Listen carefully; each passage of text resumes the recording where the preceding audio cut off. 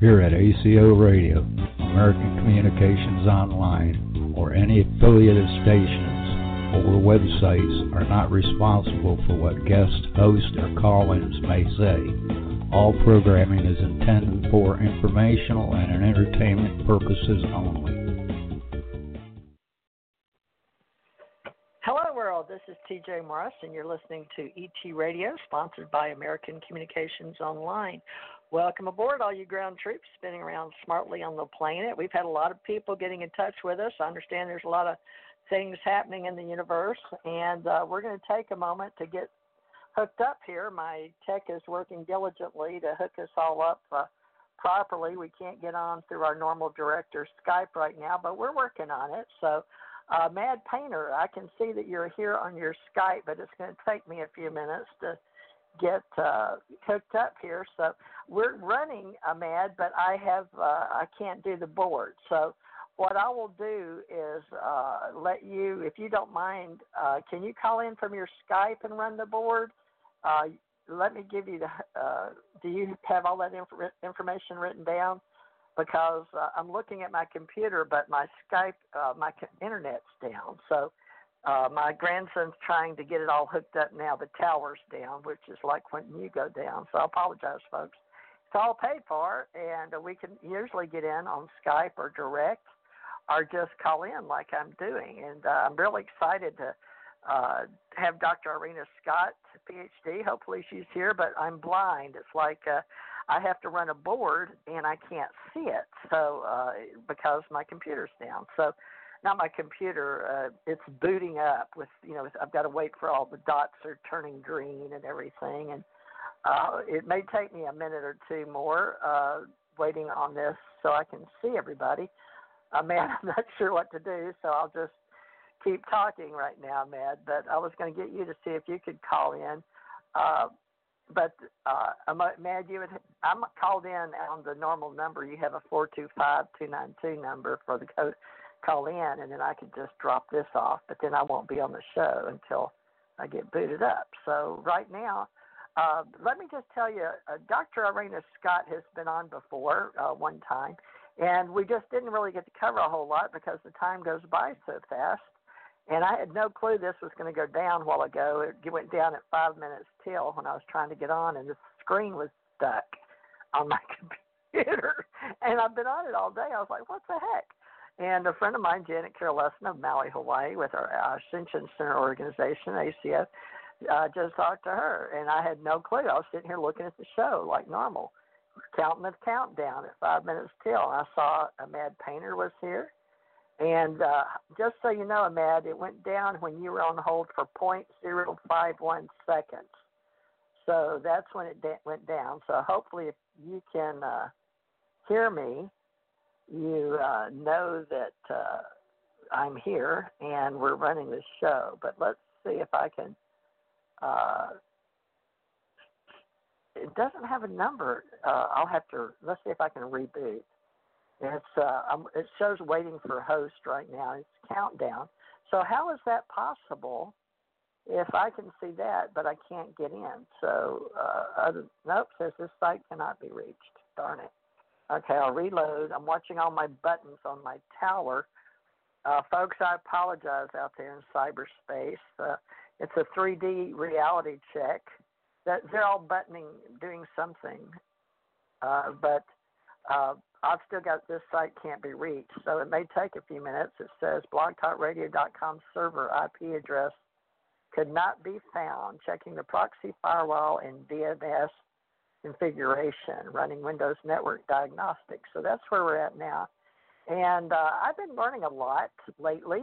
And so I was hoping that Dr. Scott would assist me, being that she has all this intelligence work that she's done and cartography and all of that.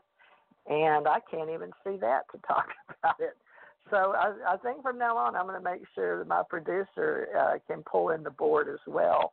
And we'll be cross-training, co-hosting each other on this board, which is a technical situation that we don't have any buttons. I mean, we have buttons to push, but we can't push the buttons. So what is cyberspace security? you know? Okay.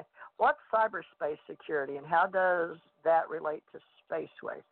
Well, at least you can hear me right now as long as my phone doesn't run down. So, Ahmed, if you can let Irena Scott know that we're working diligently on putting this box back on so I can see, because my board's gone, and it will be here soon. But maybe, Ahmed, if you can hear me, I know so little and am amazed at how much I do not know. So making friends these days is a good thing in cyberspace, and some of them can help us. Some more than others have the time or will take the time. It's just like in all these organizations we join for support, is the fact that many people will not take their time to be in service to others anymore. But we still believe in a lot of people that do. And one thing I learned about years and years ago, we'll say 20 years ago, when I was working in public service and back in the day, and I was tied politically, which I'm no longer after 20 years or so, but back in the day when we were helping people, senators and governors and things like that, they'd come into town to, it's that time again to talk about who's going to be put in office. And back then, I noticed working for a little weekly newspaper, they had to pay, and even the little weekly newspapers wouldn't carry the political type of free information, like as an author or a musician or something.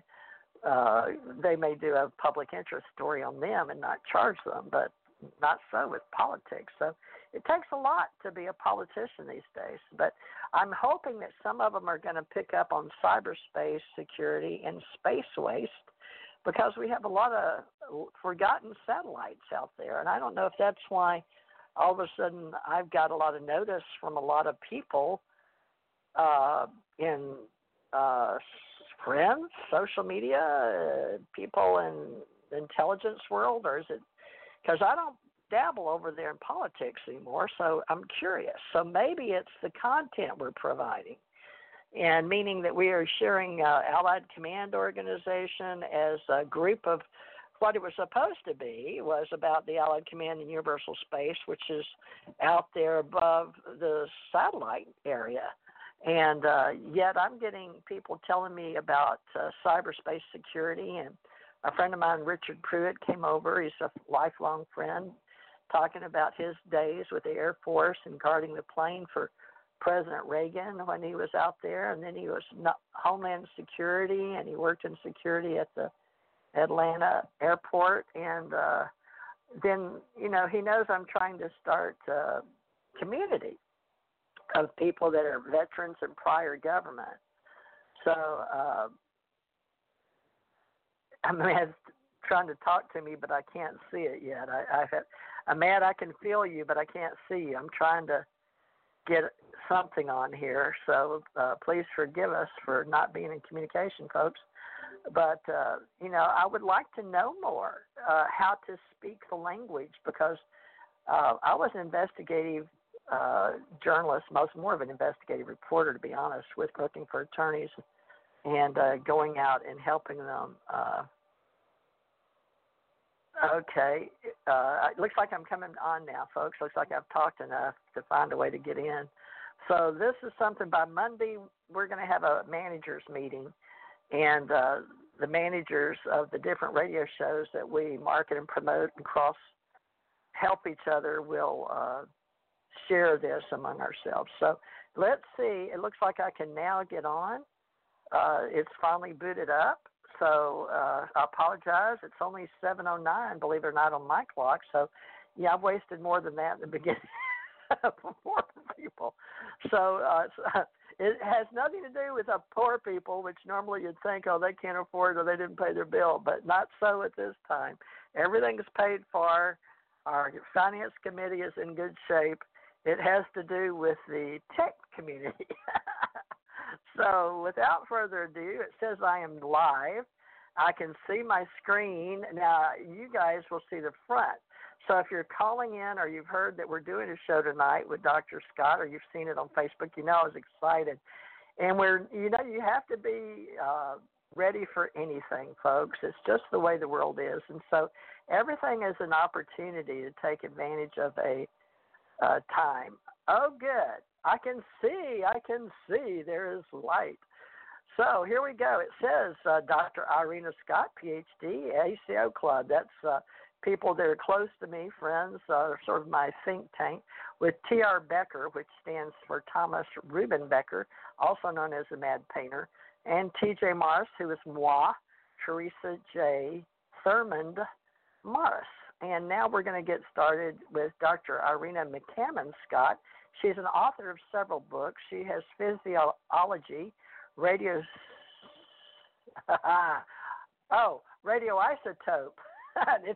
It's coming in now. Techniques. There you go. I can almost see. Mathematics and statistics, chemistry, physics. My goodness, this lady has done so much, and she's worked in aerospace and been a physical scientist, cartographer, and worked around photogrammetry. And these words are so long I can hardly say them. Cartography, astronomy, mapping celestial bodies, surveying computer languages, and other clearances she had. And, it's really an honor to work with people that have actually had a need-to-know basis and clearances. And she just happens to be one of those. But she had a second Arsenal SF-50, U.S. Air Force ACIC Aeronautical Chart and Information Center, later DMA Aerospace Center, Aerospace National Geospatial-Intelligence Agency. And she provided charts and graphics to assist in planning and executing on the Apollo 11 missions, determining lunar orbits and finding landing sites. So that's fun. We should have her meet Ken Justin again tonight. He's tied up. So this is my second attempt at getting her and Ken with NASA together, but we'll keep working on getting people together. Now, she has worked with the Defense Intelligence Agency, I understand, and she was in the Analyst in Washington, D.C., and she has PhD level positions, and we'll just let her tell it the best way that she can. One thing that caught my interest was she was at Lowery Air Force Base, maybe or maybe not the same time I was. I went in second rehire, 4x10, I believe. 4x10 boot camp was, I came in on 429.85 to 429.93, but then I did another contract. But let's get, let me see if I can, Ahmad, are you here? Let me look. Let's see. Ahmad, can you hear me now? Am I in? Yes, I'm here. I couldn't do anything because you're already logged in on your phone, so it wouldn't let me do anything. Oh, okay. Yeah, the co-host. Okay, well, then, and I'm not sure how to run the co-host, but thank you. She's calling in on the number. Direct? Okay, yeah, Dr. Scott, can you hear me? Hello? Yay! Hello? Hi. Can you hear me? Can you hear me? Yeah. Awesome. Thank you. Okay, well, Matt's here, and he had you call in direct because he's having, I don't know, Dr. Scott, maybe you could explain more to us about the sunspots and the stuff out there. But go ahead, Dr. Scott, and say hi to Matt, and then introduce yourself if you would. We'll do a quick sound check with Matt. Go ahead. Say hi. Well, hello, Ahmad. Good evening. Yeah. I'm having real bad storms around me, so I was afraid I'd just get kicked off. Okay. So, and if I'd have called you and had you on mine, and if I got kicked off, you'd get kicked off too. So. I know. All right. Well, I think we all sound good, and this will go right up on iTunes, Stitcher, iHeart, FM radio, podcast being cast, even YouTube, all kind of places. So all this stuff is just going to be out there, folks, but we're just people. So Dr. Irena Scott, would you please introduce yourself in whatever form or fashion that you would like to have recorded and sent out to the universe, please? So we really appreciate your patience. Okay, I'll just introduce what positions I've had, okay? Yes. I received my PhD from the University of Missouri College of Veterinary Medicine and Physiology. I did postdoctoral research at Cornell University and had a professorship at St. Bonaventure University. It sounds like there's noise in there. My MS was from the University of Nevada, and my bachelor's was from the Ohio State University in astronomy and biology. And I've done research and teaching at the Ohio State University, College of Medicine, the University of Nevada. I worked for the Defense Intelligence Agency. Hello? Can you hear me? Yeah, you're doing good. Okay. Yeah, I have a call coming in. It's a problem. I was employed at PhD level by the DIA, research in satellite photography, including its Air Order of Battle section, which involved aircraft identification and above top secret security clearances. I was employed in MS level work as a physical scientist cartographer at the Aerospace Center, also using satellite photography. I also worked at Battelle Memorial Institute, and I've been sent for work-related purposes to Wright-Patterson Air Force Base. I was a volunteer astronomer at the Ohio State University Radio Observatory, also called Big Ear, which is noted for the WOW SETI signal, which may be humanity's only signal from ET. I'm an amateur astronomer. I've taken flying lessons, and I was a correspondent for Popular Mechanics magazine.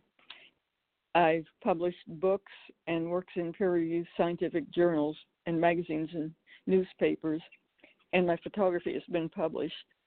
So far as UFOs, I served on the MUFON Board of Directors from 1993 to 2000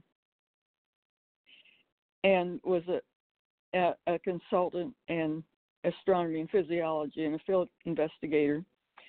I was also a founding member of a local group called Mid-Ohio Research Associates, and editor of their notebook. I've published in the UFO literature in the MUFON Journal, the International UFO Reporter, and Fate magazine. So that's my resume, my bio. It's pretty impressive. TJ, are you still here?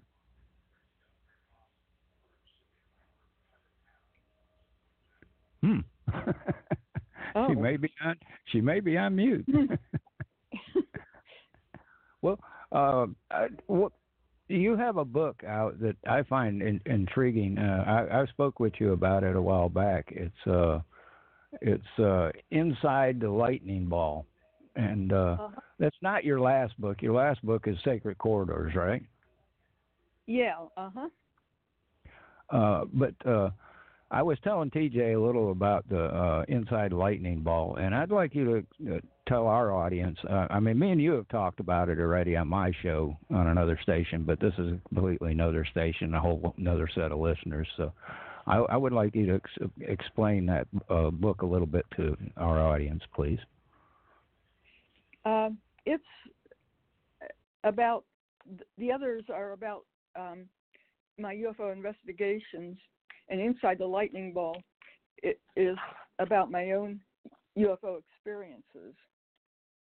I call it Inside the Lightning Ball because once I might have been inside lightning ball, and I took a picture of it, and I compared lightning balls to UFOs in my book, and I started out by thinking that lightning balls were prosaic objects, and after doing a lot of research, I think some of them are kind of weird too. But would you want me to describe my my UFO experiences? Yes, that'd be great. Okay. These started out before I ever heard of UFOs or anything. And many, many years ago, my sister and I had an experience, and it was a lot of years later before we figured out that it might have been UFO related. But we were small kids. I think she was about 4 and I was about 6.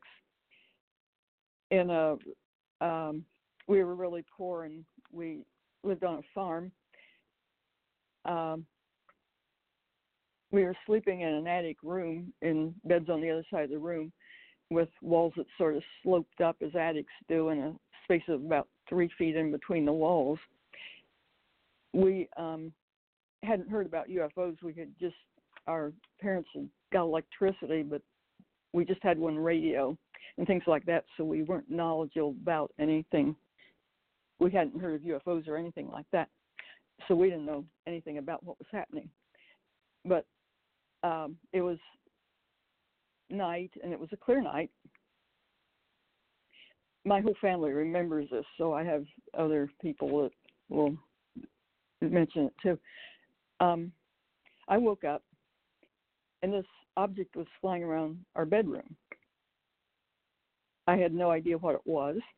It looked like a piece of hot metal, and it was just sort of going in a browsing motion.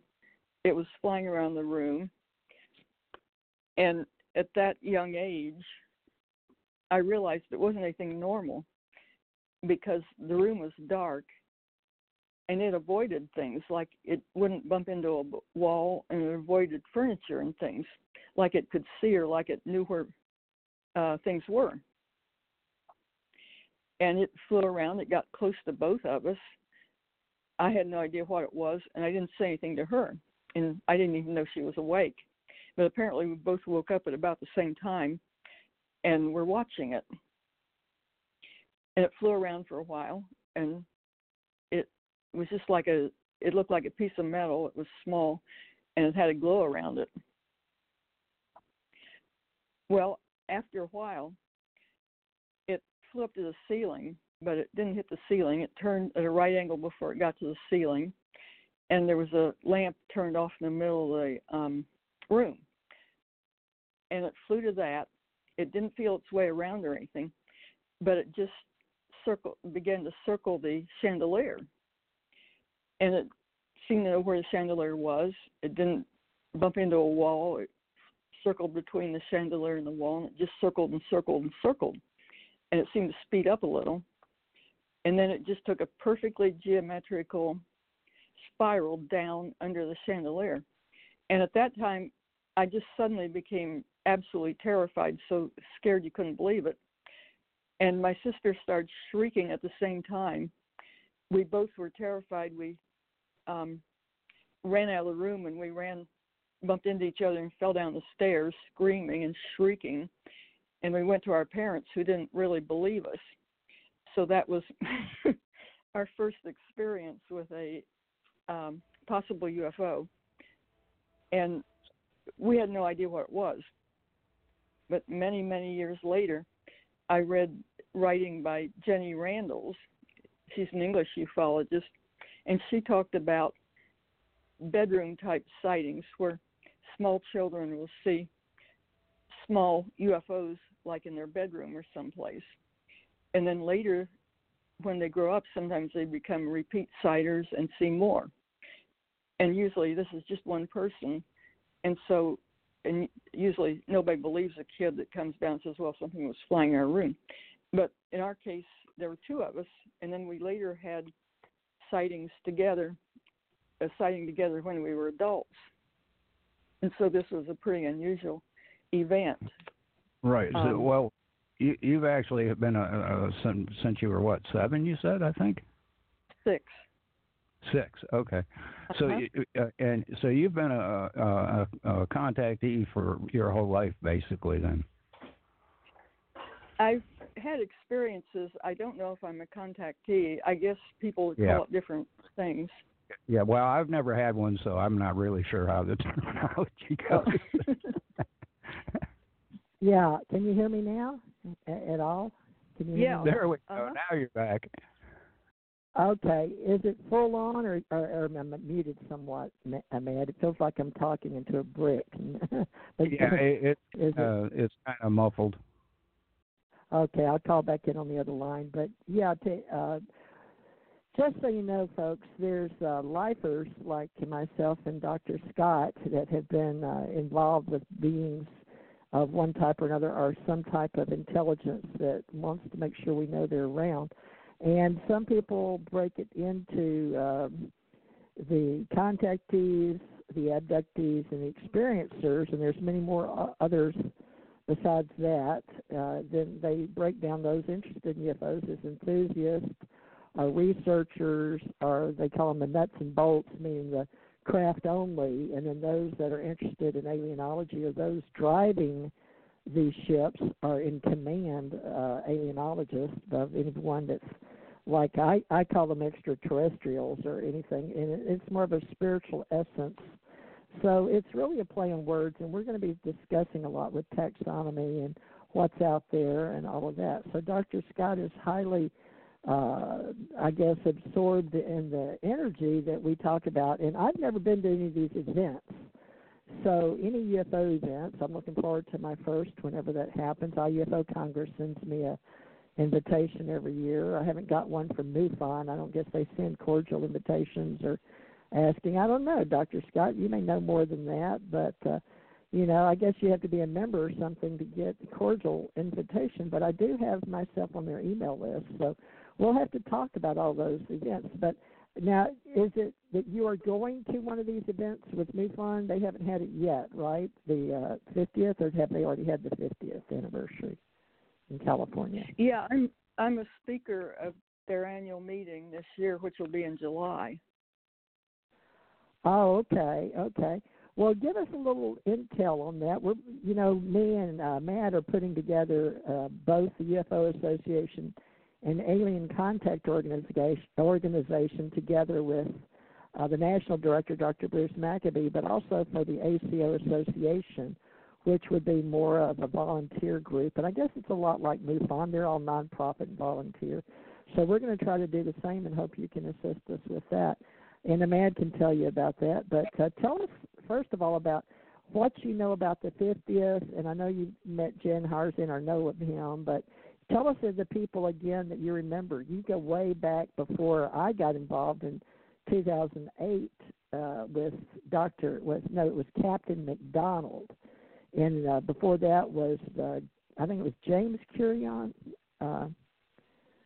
Carrion became friends of mine. So, yeah, James Carrion and Captain McDonald. I don't even know his first name. The one was in Dayton, Ohio.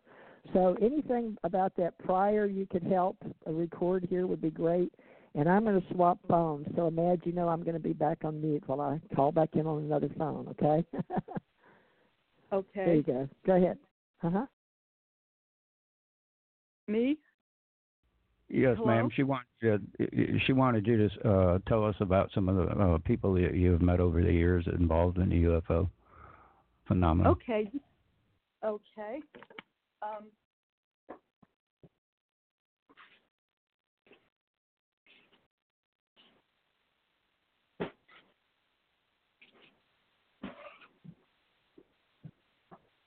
Hello. Yeah.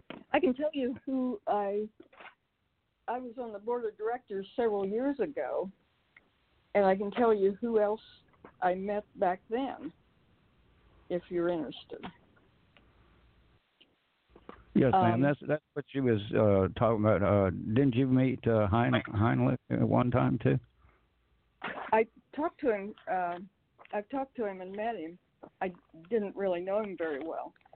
I published his handwritten letters, though, and he invited me to his home in Arizona once, but I wasn't able to go.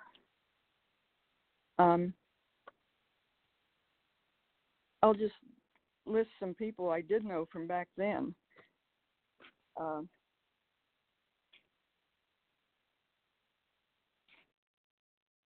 One of them was Walt Andrus, who was the international director, and another was, he's dead now.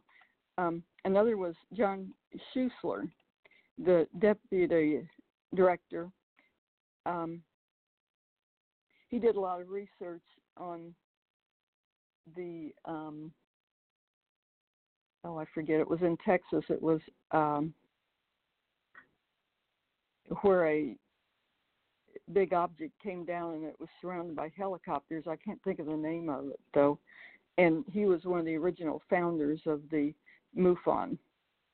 Another one was Thomas Dooley, and I think he worked for NASA, a government agency. Another was Tom Whitmore, who was the treasurer of MUFON at that time. Another was Antonio Hunius, who was the international director. The director at large was John Mack, who was he's written several books, and he specialized in folklore and psychiatry, and approached the UFO phenomena from that direction. The director of field investigation was Kathleen Marden, who's still highly active, and she's a niece of Betty Hill. Betty and Barney Hill were among the two first people in the United States whose abduction was publicized. Another one was director of investigations was Raymond Fowler, and he's written several books. Another one was Robert Woods, who is still very active. He used to be active with MJ12 and things. He's a physicist.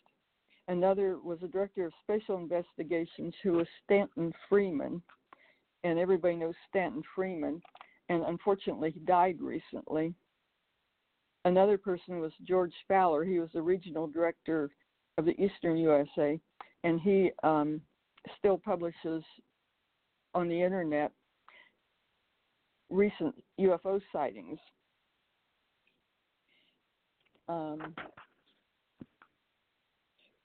The abduction study group was headed by Bud Hopkins, who unfortunately is also dead, but he did a lot of work and wrote a number of books such as Missing Time. Walter Webb was the astronomy advisor, and he's written several books such as Buff Lodge,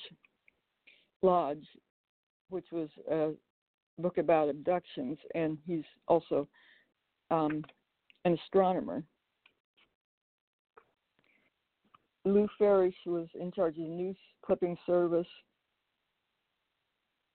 He's still somewhat active. Janae Andrus was the wife of Walt Andrus, and she was the office clerk. So Bruce Maccabee was in charge of UFO photo analysis.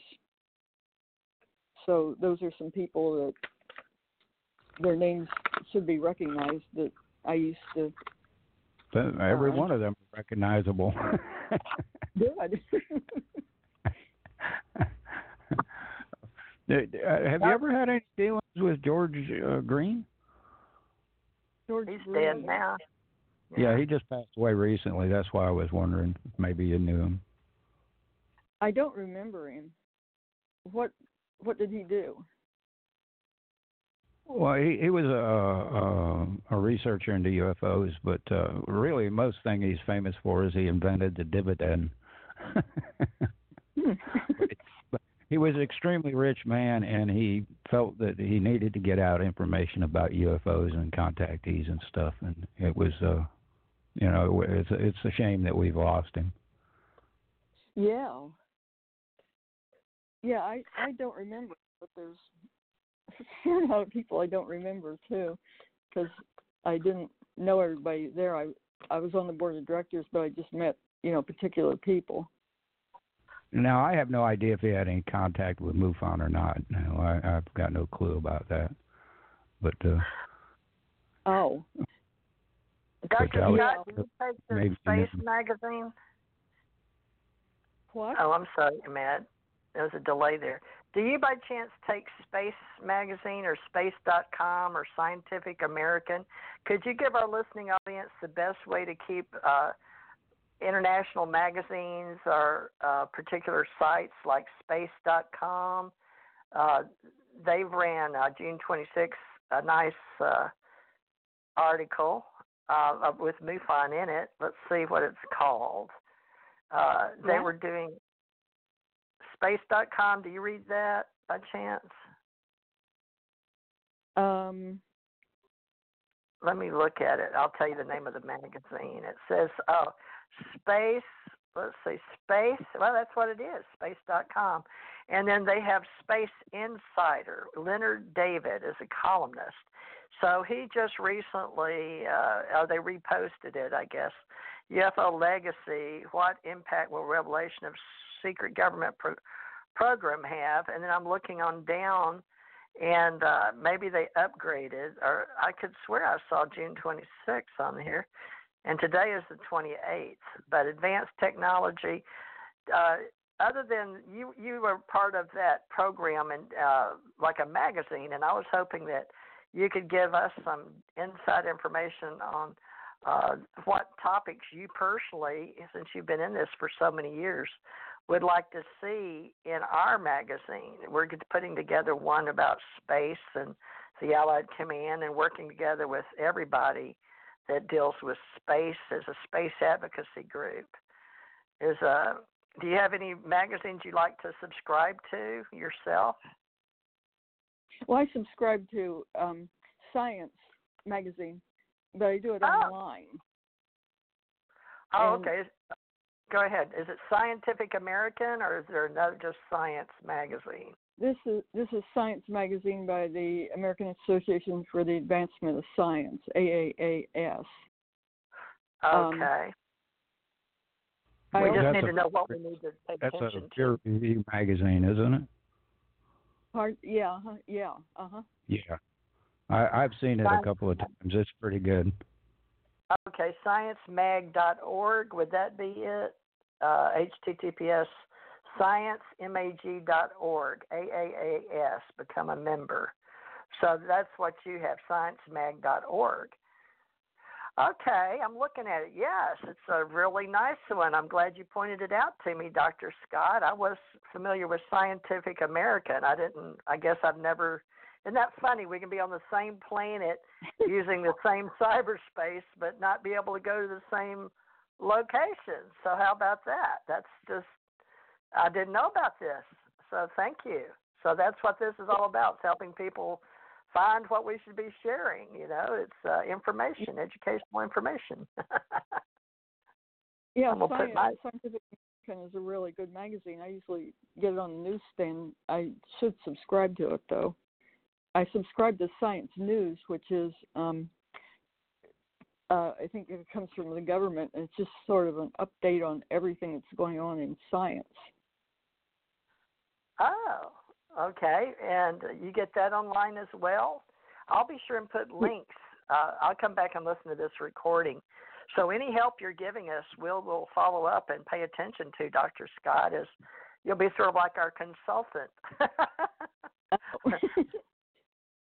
But we appreciate that help. Mm-hmm. I get another one that is the latest advances in space, but I have to go to my computer and look at what the name of it is. You want me to do that? Well, I guess you could. That'd be a help. Yeah, anything like that that you feel like we should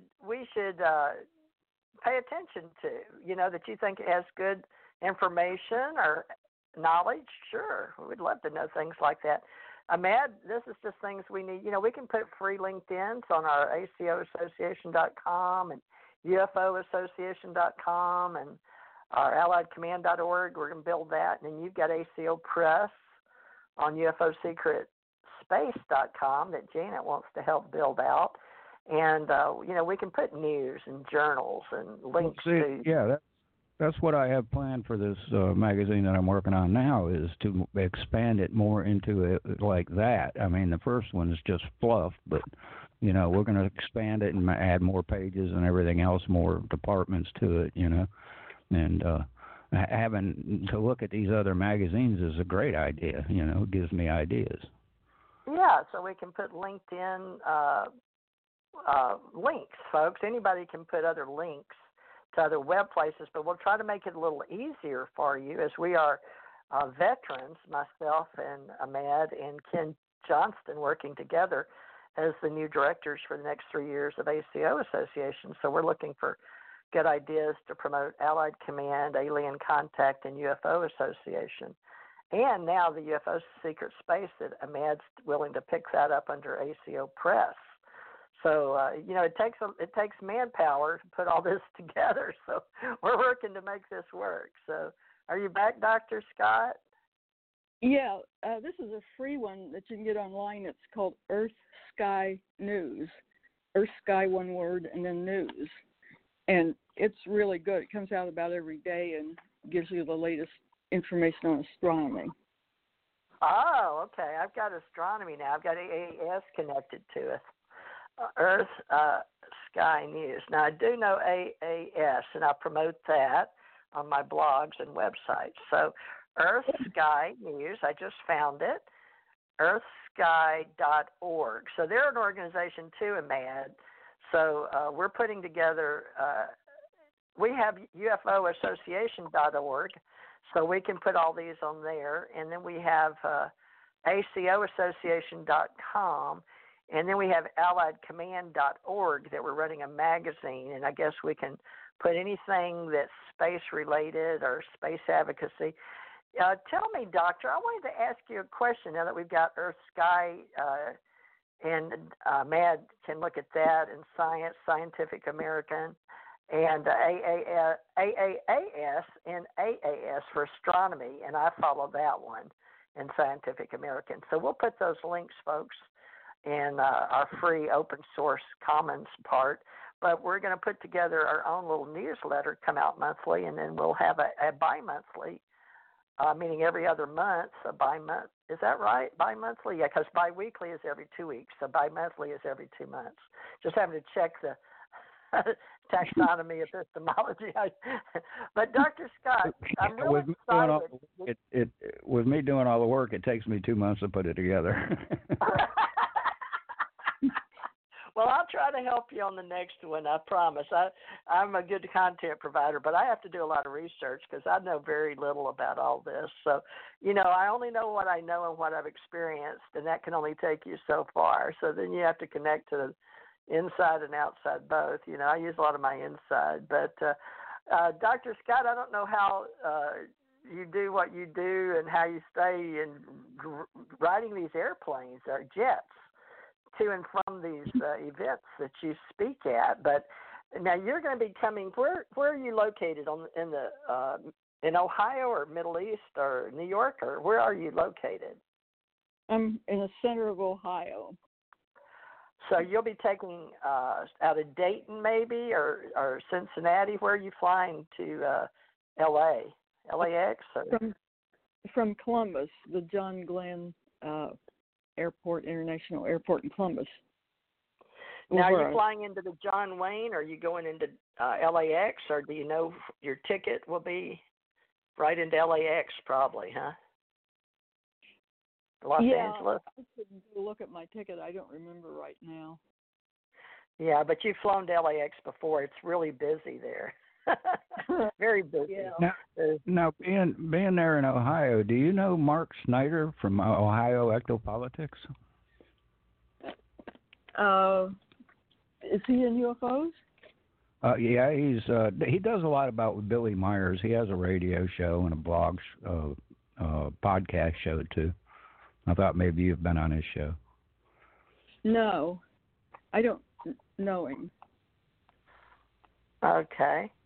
Well, but you have helped with journals for the Mutual UFO Ahmad. So, Dr. Scott can give you some pointers on our little journal. We hope to have more journals that will gradually, they're going to start out together, and then we'll have some partner journals. I'd like to separate alienology from ufology and phenomenology are the three main themes. And then I'd like to get into what's relatively new in neuroscience. It's bilocation and how we can be in like quantum physics, two places at the same time. And I'm just starting to work on the research on that. And then today, some people in LinkedIn were sending me information that you may be more aware of, cyberspace security. So we were discussing Lowry Air Force Base in some of our training. Do you remember, or can you say, have you had any training of satellites or anything stellar space or any formal training with space or space waste out there that we create as humans? No, I was in photo interpretation, and I had a lot of training in that and in cartography, but I didn't. I don't have any training at all in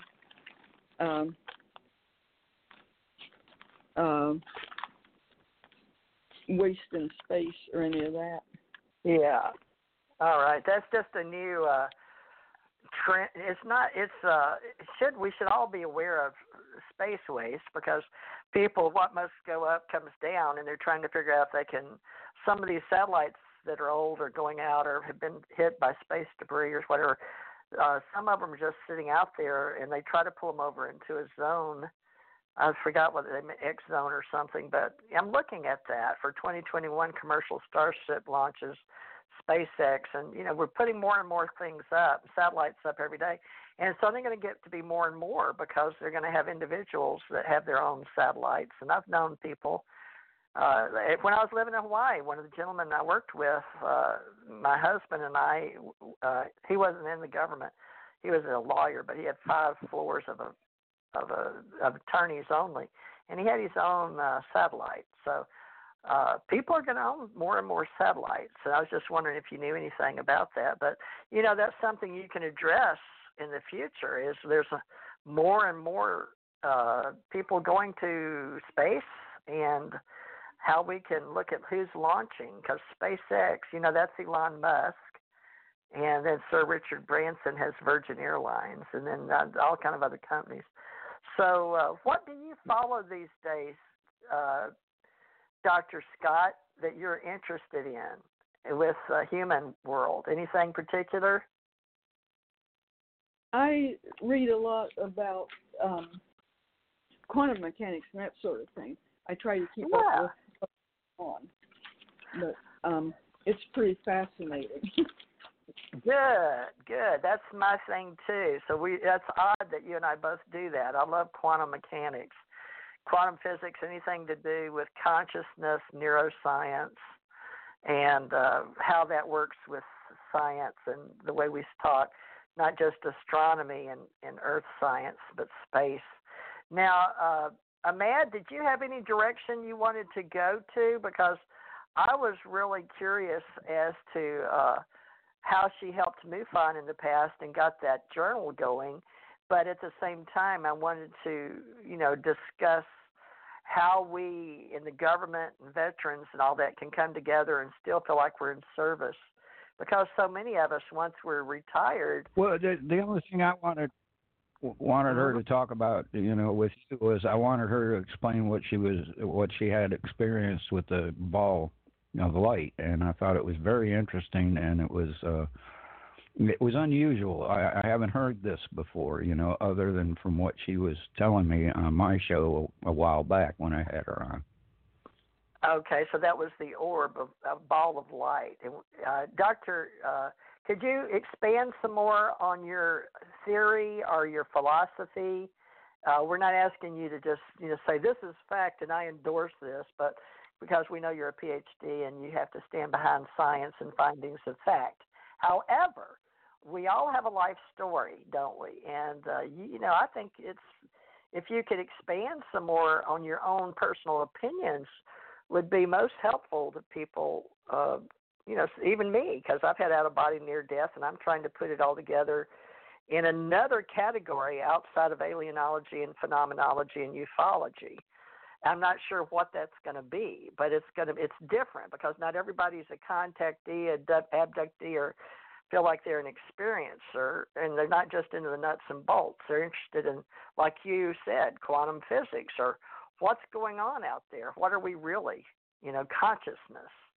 Can you expand on that ball of light or a theory, maybe? Well, my sister and I had some more experiences, if you'd be interested in that. Sure. Okay. This is one that it's sort of complicated. It was a very long UFO experience. It took about 3 days and covered a lot of geography. But later, when we were grown up, I was living in Washington, D.C., working for the DIA in satellite photography. And my sister was at Drew University in New Jersey, taking postgraduate work. We decided to travel up, since we were both on that end of the country, we decided to see the New England states and just go on vacation. And so I left from Washington with 2 coworkers and drove up to Madison, New Jersey, where she was, took pictures of them and everything. And then she and I drove on up to Boston. We were going to stay at Boston and see Boston, but we got there early. And so we decided to drive on up and see some of New Hampshire. We took Route 3 up for a ways, and then we thought it was going to be dark pretty soon, so we turned around and came back. It was kind of interesting because we actually were in about the same place as the end of the Betty and Barty Hill sightings where they had the abduction. We came back to Boston and couldn't find a motel room, and so we decided to look around the outer belt. And as we were leaving, we began to see this object south of us travel. It was just one white light, and we could see the airport south of us, which was the Norwood Memorial Airport. We could see the planes coming in from the east and going across the freeway and landing at that airport. And we could see, their wing lights, their green and red wing lights, and their landing lights and different things. We could watch them, and this light was a whole lot different from anything from the other airplanes. We started arguing about it, and my sister kept saying, maybe this is a UFO. And I kept saying, oh, no, it's a helicopter blinking its landing lights. I'd never seen anything like it either, but, I thought it must be something normal. So I was thinking, but I'd never seen a helicopter blinking its landing lights either. And so we were arguing, and at that time we both told each other that we'd had UFO sightings, and it wasn't something people talked about, and so both of us didn't say anything about it, but we both had UFO sightings, and we both said that. So we kept following it. We were looking for motels, and so it was going south, and it was ahead of us, and we were going south too. And as we went through a woods, we were on Route 95 going south, which is the main freeway that goes north and south along the coast. There was a woods on the west side, and I looked at, there was a transparent ball in the woods, and it was maybe 50 feet from the car. It was like a basketball, except you could see through it, and there was a light in the middle of it, and it was going through the spectrum of all shades of red and all shades of blue, and I couldn't imagine what it was. And the inside of our car lit up in green, and I couldn't imagine what was going on, why our car would light up in green. And I looked around, and I saw green nowhere else except in our car, and I kept looking at that ball thinking maybe it's shining something at us, but I couldn't see any green in it either. And so anyway, then we kept on going, and we resumed our argument, and we were driving along, and finally my sister started yelling at me to pull over, because she said the big object, the other object that we were watching, was going to go over the car, and so was going to go over the freeway. And so I pulled over, and I thought she'd just gone batty. And I pointed my hand out the window because I was going to say, see, it's a helicopter. And instead I saw a real distant falling star. And then this big thing came over the trees. And I changed my mind, decided she was right, that this was not a helicopter. What we could see was 7 big windows. They were square, and they were very clear. It was on the side as it went across the freeway. It was blinking we both sort of discussed whether we were really seeing windows or panels, and we'd seen all kinds of blimps and blimps with lighted sides, and we both thought we were looking into windows, and like we were looking on the inside of it. It was completely silent, even though it was going against the wind direction. And it was blinking in a sequence such as the first 3 windows would blink off and on, and then all 7 would blink off and on, and then the last 4 would blink off and on, and then it'd start that cycle again. And it had a red light on one end and a green light on the other. These are real dim lights, and they weren't blinking. They weren't like airplane lights. And so we couldn't figure out what on earth it was. And I had a Polaroid camera in my back seat and high-speed film in my trunk. And so I got them both out in the dark, and I was trying to load my camera. At that time, a truck driver pulled over in front of us. I thought this was really a good deal because I thought we'd have another witness. I thought he must have pulled over to figure out what was going on, what that thing was. I had my camera ready to take the picture, and I thought this is an amazing picture because I'm looking at the inside of a UFO. And I thought I could get a good picture of the inside of a UFO, and maybe I could get several and get even kind of try to get it in stereo or something. But anyway, the truck driver came and stood right beside me and asked what we were doing, which was real funny. And so we pointed at the object. We didn't say UFO or anything like that. We just pointed at it like it was an airplane and said, "What is this?"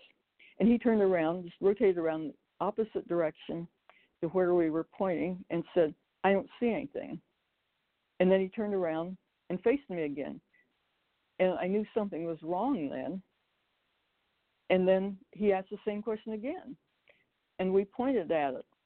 And he rotated around looking the exactly opposite direction where we pointed, looked up at the same altitude and said, "I don't see anything." And then he turned around and faced me again and pointed to his head, like the crazy sign, and went back to his truck, and then he just sat there and watched us while we were there. Well, another thing I forgot to mention is that right when we first saw it, my sister said that she had seen it shine a light on us, and that she saw the light inside the car. And then that was right after we stopped. Then while I was trying to take the picture and talking to the truck driver, well, she said the object had just suddenly got into another place, that it was there and then it was someplace else. And I didn't notice that at all. I was sort of concentrating on trying to get a picture. And I had high-speed film, and I was afraid I would get lens flares or something from the freeway. And so there was a hill nearby, and I ran up the hill to try to get a good picture. And I did get a picture. I came back. I didn't know I had a picture until I came back and looked at the pictures. And with a Polaroid, you have to coat the pictures and everything else with stuff. But anyway, it was, so I looked at the pictures and knew I had one picture and saved it. And then the object went over to the airport and began to circle the airport. And it would go in this real pattern place where it would turn its going north to south in a semicircle. It would turn its lights on twice, and it'd start south with its lights off. It'd turn them on, turn them off, turn them on, just so it retraced its position. And then from north to south in a semicircle, it was so fast you couldn't even see it. It was just amazing how fast it was. And I heard sounds like a sonic boom or a jet, and I thought it must be a jet. Maybe they're sending jets up. But I found out there were no jets there. And it just kept circling. And so anyway, all the airplanes didn't land then, and we both looked at the airplanes, and they were just circling above, and we both discussed that no airplanes are landing, and we thought the airplane pilots probably didn't know what was going on with the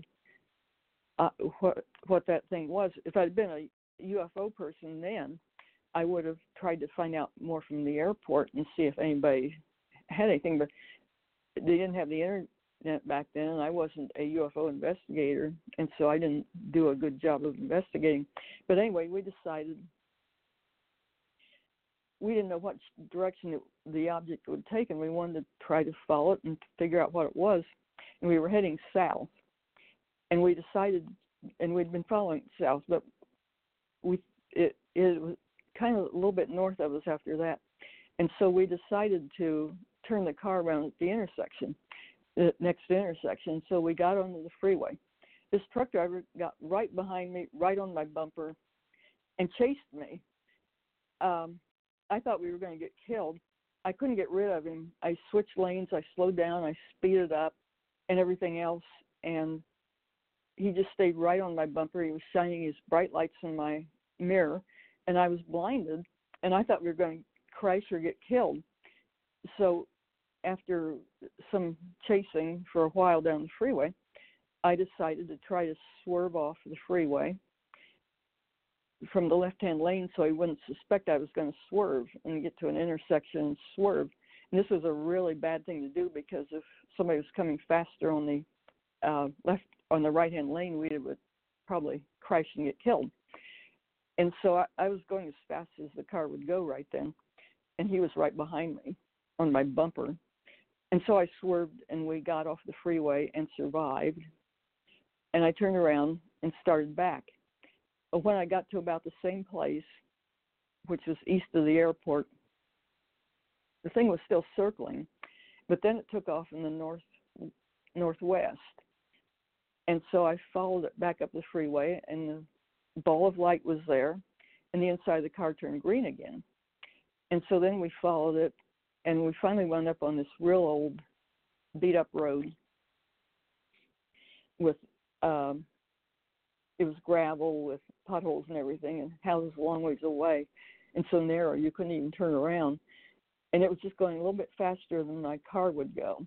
And so I finally had to turn around, and we still couldn't find a motel, and so I headed back to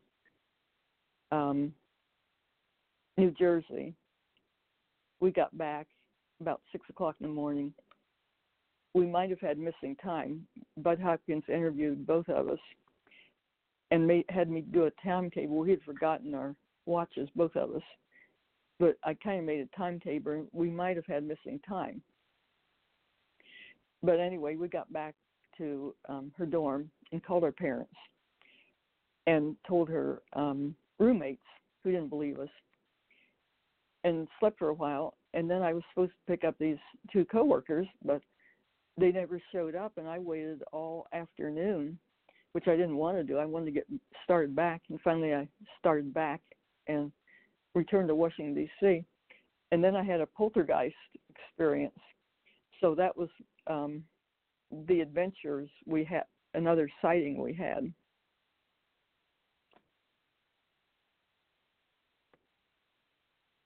Right. What I was talking about was when you thought you were inside the ball of lightning. Is the experience. Oh, okay. We talked about your on the last show you had. We talked about your abduction or your sightings.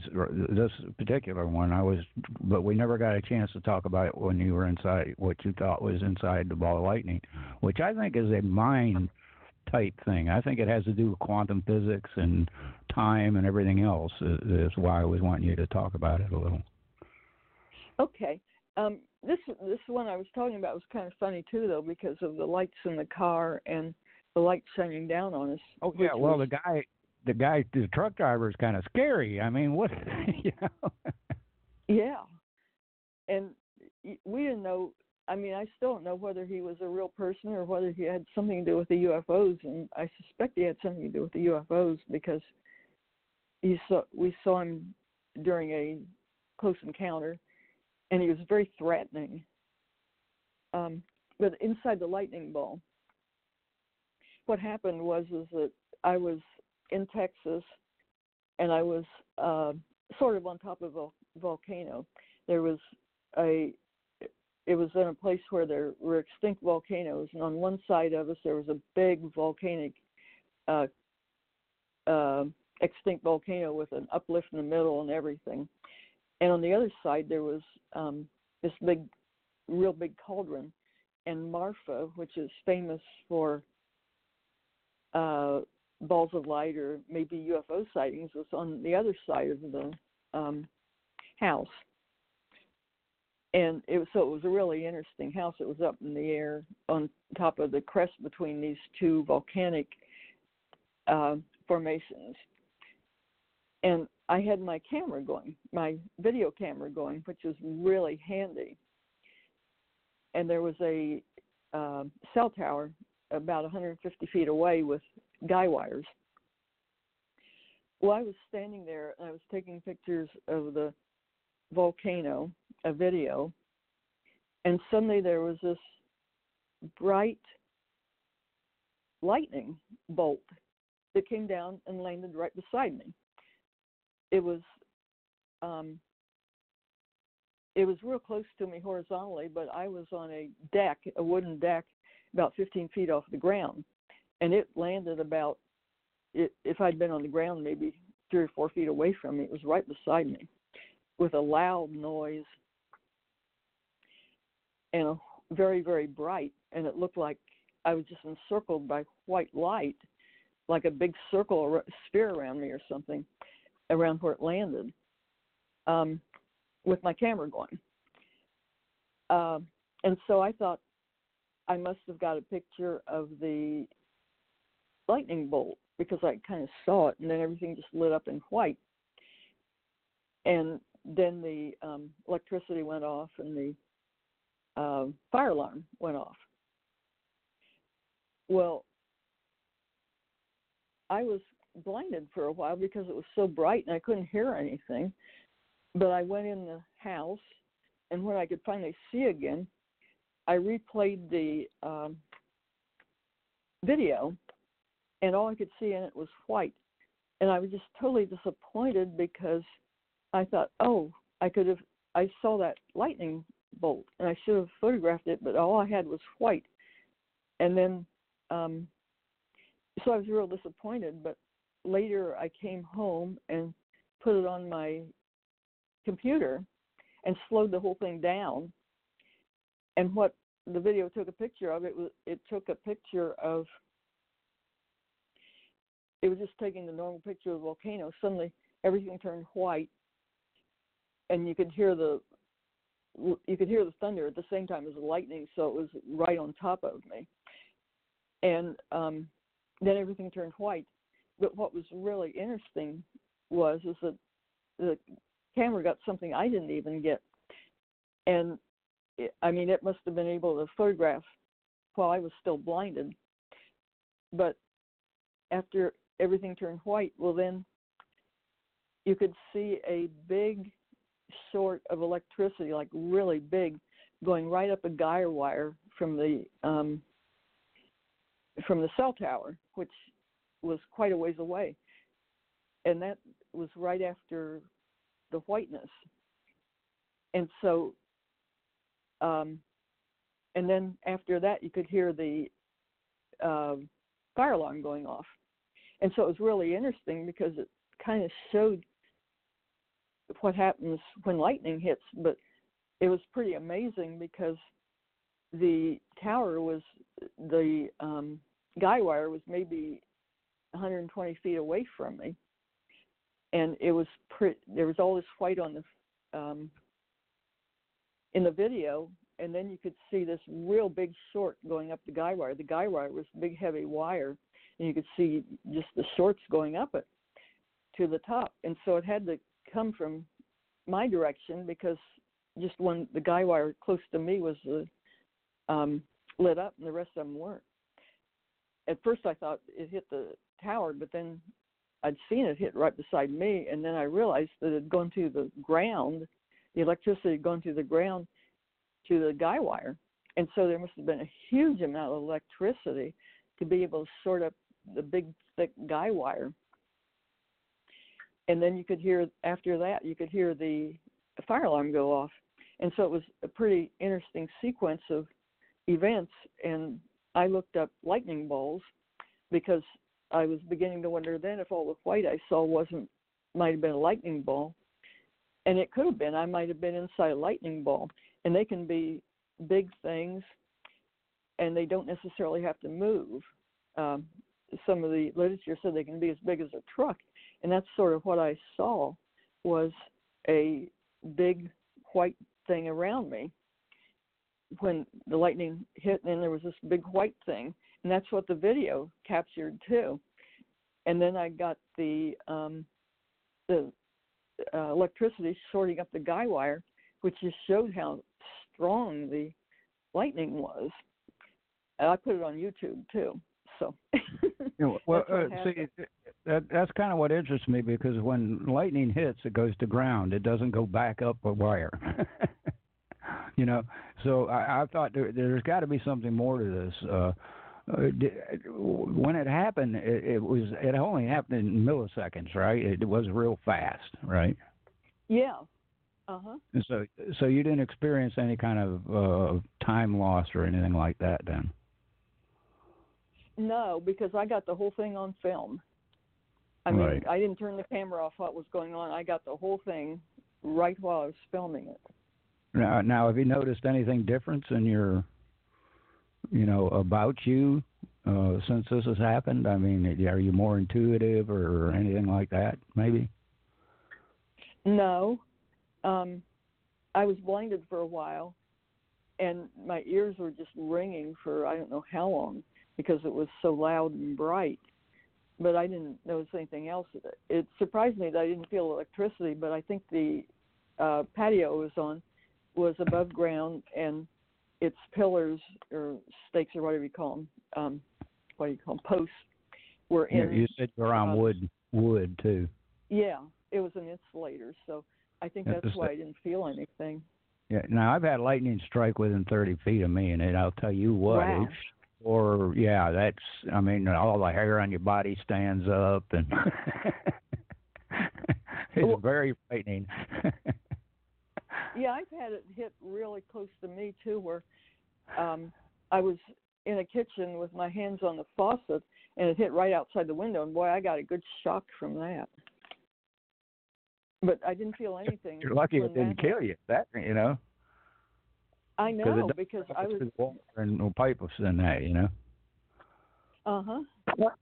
Okay. Janet and I are back. I was wanting to talk a little bit about parapsychology with Dr. Scott. I'd like to tell you that, Dr. Scott, parapsychology, and because you've been investigated with your sister, I guess, when you were did transpersonal psychology or past life regression, or just John Mack may have just talked to you about your sighting. So one thing I'd like to describe and get a definite understanding with you with a scientific mind, and hadn't gone through Lowery Air Force Base, Janet Carolesson is, you've been on her show, and she's here. She's very good at helping us put the pieces together. So, Janet, would you like to say hi to Dr. Scott, and we can get into some of these parapsychology and psychology philosophy type of questions? Hi. There, yeah. Oh, hi. Can you hear me? Hi, can you hear me? Yeah. Nice to talk to you again. Yeah, good to hear you speaking. I've been listening here very quietly. So I'm not sure where you want to take the show next, TJ, because I missed the first part. Okay, so, let me give you both. Tell me where you want to go. Yeah. Let me give you a little briefing. I'm into the consciousness and neuroscience, I guess one might say, and phenomenology, which is separate from the stuff John Mack did, I guess, because we're learning that when Janet and I was in Project Stargate in, I guess, like a stepchild or down 5 below Ed May, people, unless they were working directly on the beginning, they may not know that there were other Stargate branches branching off because they were not funded after a certain amount. So with that briefing about Project Stargate, basically how the extraterrestrials picked some of us to have, why do they pick us? And this was an interesting topic that not everyone in parapsychology or anything paranormal was being briefed on, is the study of anything paranormal or bizarre. And the CIA, or Central Intelligence Agency, and Project Stargate, and Ed May and all of them, and I'm sure you know the name Hal Puthoff, this intention of extraterrestrials crossing over into abductees, contactees, and experiencers, there is a higher level of consciousness that we deal with in advanced communication. I'm trying to blend it together with why Janet and I were chosen, if you will, and why you were chosen for extraterrestrial, or at least a sighting. They say that's the bait. That's the beginning of the Stargate program. When you can see one, it opens up the scotomas of your mind to being a what if, or opening it up, to be open-minded like a Mad. So Mad, I'm sure he's going to have some in broad daylight one day just so he can go, aha, so that's what they were talking about. But, he's open-minded and he believes in it, but he doesn't know about it. He believes it, but he doesn't know. Would that be correct, Mad, putting words in your mouth? Is that proper? Well, I believe. I don't need proof. I mean, I got no doubt there's other beings in the universe. I mean, there's just no way around it. Well, okay, let's let you see where I'm going with this. I'd like you to ask me, Irene and Janet. We're all three contactee experiencers, or contact experiencers, but we have them on different levels. So I'd like to do a journal or magazine or something, an article. Part of my mission is to bring people together, and Stargate was a key word, and Janet even used it in 2018 gathering, Stargate to the Cosmos. So eat, drink, and be merry, for tomorrow may never come, is a philosophy in Western world. So, how are we working together? We're all three here with you, Ahmad. So you see where I'm going with this, Ahmad? You got any questions for three people? Do we all have clairvoyance? Do we have precognition? Do we have haunting? Well, see, that's why I asked her when she thought she would have been, inside the ball of lightning. Did she notice any difference in her psyche, or her abilities, or intuitions, or anything like that? There you go. These are questions that I'm interested in, and one of them you mentioned is why particular people are being chosen and why particular people are not being chosen. Sometimes they say people who have Rh negative blood are often chosen. Well, I got an Rh negative blood. I'm very inquisitive. How come I haven't had any kind of an experience? Is there something that's stopping me from having an experience, or is it just happenstance? Is it just by chance that these certain other people? Yeah, it has nothing to do with the blood. Yeah, I'm O positive. I think it has absolutely nothing. I think that's just something somebody came up with. But that's just my opinion, see? That's just – so, Dr. Scott, what type of blood do you have? A plus. A plus, yay. Yeah. What about you, Janet? Janet, I'm O negative. I'm O negative. So there you go. We all have different blood types, Ahmad. So write that down. That could be in your questionnaire. Just like we did for star people. We'll have a questionnaire. So what type of blood type? You'll find out it means absolutely nothing. Because everybody's got a different one. And now most people who have some kind of contact with aliens on a one-to-one basis or one-to-many basis, but an actual physical contact, they usually end up more intuitive, more in tune with reality, and than the ones who just happen to have a sighting of a vehicle. All right, well, let's see. I am known as a bilocator, a psychic, an empath. I've had out-of-body. I've had near-death experiences.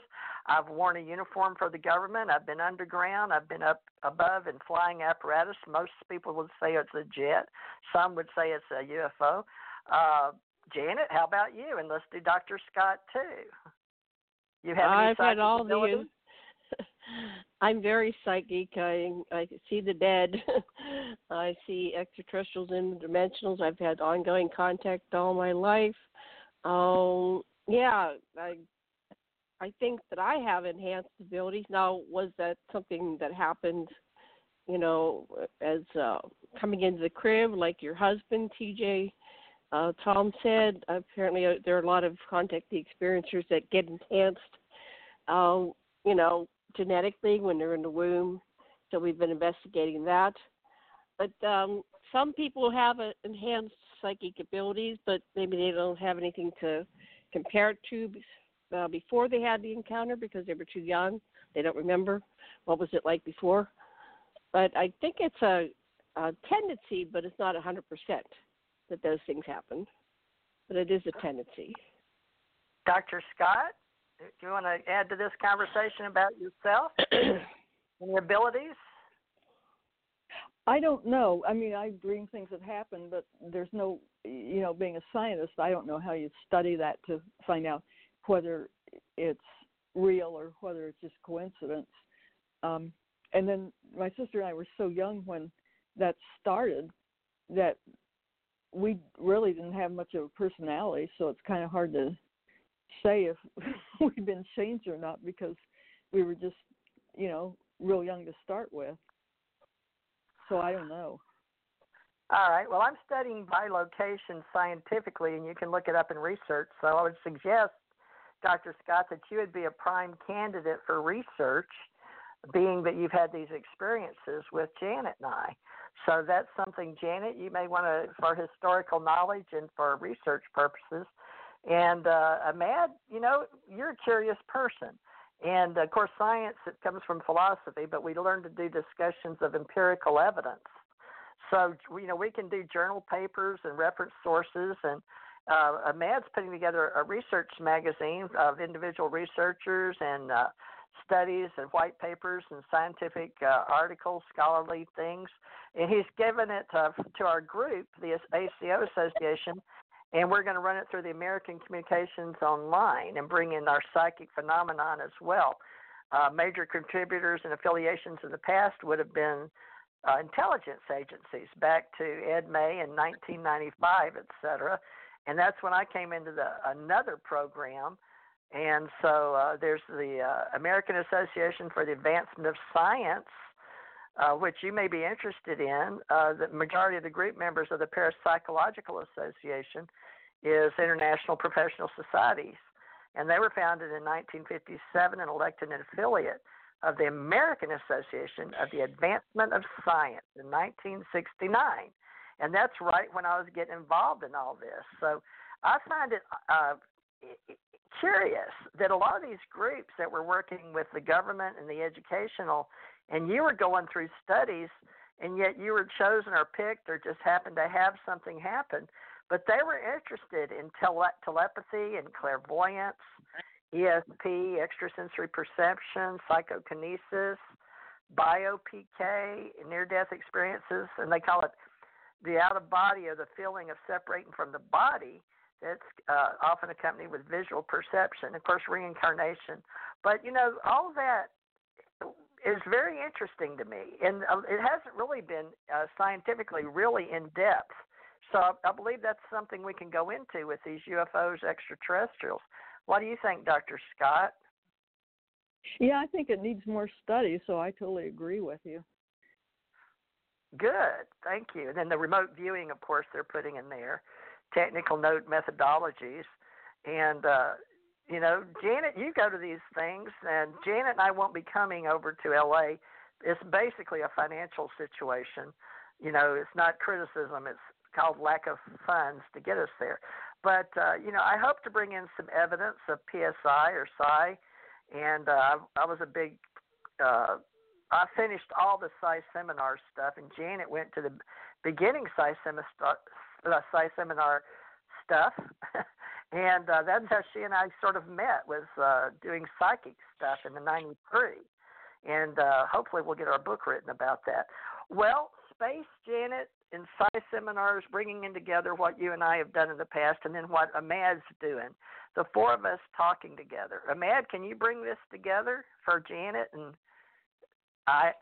Dr. Scott and me. Well, I fully believe that the more we talk about these things, regardless of what we believe, or we each have a different perception of reality, regardless that we agree with the other person or not, as long as we're talking about it, we can solve problems that way. And learn. I mean, you can glean, just because you don't believe somebody doesn't mean you can't glean some kind of knowledge that fits to your reality off that person. All right, so the role of the mind is part of the physical world, and the nature of objectivity versus subjective or subjectivity is part of the equation of who we are. Theologians have been working on the general public knowledge, but yet we don't want them to control the narrative. It's possible that there's spiritual implications, but historical reasons are usually founded on who wins wars. And, Mother Earth goes around covering herself up with the plates going on top of each other and making volcanoes where Janet and Tommy live in Hawaii. That's common. So a lot of things are just gone away with. But one thing that seems to stay, whether it's theology or religious or superstition, it doesn't matter. But the main point I'd like to make with our group, for our association that we're building, is we draw in a brain trust of thinking people, and we just ask them to learn to think and recognize we're all kindred spirits with like minds, but we all are individual components of the same species in the same universe, so we're all qualifiers. Janet, would you like to talk about any of the things scientifically with Dr. Scott on the qualifiers that are apparent in some of our claimed research in psychological? Because your husband is an anthropologist, and he specializes in what you do. How can you help Dr. We've been working with clients. He's a psychotherapist, anthropologist, and studying this since the 1960s. He's going to be 79 on July 9th, so he's been doing this all of his life. It's more, he didn't stop with his degree. He's been doing field work and working with clients, and I've been with him since 97, so we've been working with clients. So in a way, we're studying the field because we have all these people that are coming to us that have had experiences, and then you and I and Dr. Lesson and other people we've been interviewing, and Mad Painters, we've been interviewing people since, Revolution Radio started in 2011. I started before Revolution with Renegade Talk Radio, and then I was being interviewed and going to conferences for 25 years. So it's kind of a very loose scientific study, and plus you and I are, TJ and I are lifelong experiencers. We've literally been having experiences since the crib. So putting that all together, we're getting a big picture, and then we're working with organizations like Free, and loosely working with them. They're kind of more directed to Mary Ruggles and other people, but once in a while we'll do shows with them and meet them at different conferences and can connect the dots and compare notes. So what seems to be happening is that the majority of the kind of soft disclosure revelations are coming to individuals, and they're coming out, and at first they're getting ignored and labeled crazy, like Irene, you had the truck driver, rolling his eyes at you, cuckoo, you're cuckoo. So we've had that for years that we've had to endure, and that kind of stifles our coming out, being shunned and shamed, and it was dangerous. But as it gets known, more people are coming out. It's just a phenomenon that's happening, and we're getting more pieces of the puzzle. And so I think we've just begun. We've just we've had the tip of the iceberg, and now, and I get it really strong on a psychic level. That's all I can say. I have no evidence. I often say I can't even prove I'm alive. I can't prove anything. I'm just an experiencer going through life and wondering what in the world is going on with this thing called life, right? But I can make observations, and I can meditate on things, and I appear to be able to affect things now and again by my will, which is amazing, because TJ and I will do things, and then we get feedback, and we go, wow, we're having some kind of effect. So I think all these people, like you said, Thomas, we just talk about it. Whether we believe it like it's a religion, or we are just expressing it and experiencing it and don't know what to do with it, it doesn't matter. We are affecting the grid, the morphogenic field, and we are creating change. And the more we talk about it, the more it becomes apparent and becomes obvious. And I think it's, in 5, 10, 20 years, this will be the norm, and people look back and go, remember how ignorant those people were. They didn't really believe in, the extraterrestrials who will be walking among us. But apparently they do walk among us. I had a show this week, and I had some people saying that they had several extraterrestrials, walking amongst us. They revealed themselves eventually, and they looked just like human beings. And I know, TJ, that you worked on a ship. I guess several ships, but your major facility was the location outside Mars. And isn't it true that most of those beings were humanoid? Can you tell us what the people looked like that you worked with? And Sasha had a question for you, but he's taking it up. He wanted to know, TJ, which species ordered him to kill somebody? Remember that incident? That was the human people. But you mean he did human that? People. Yeah, that was his choice. That was his free will.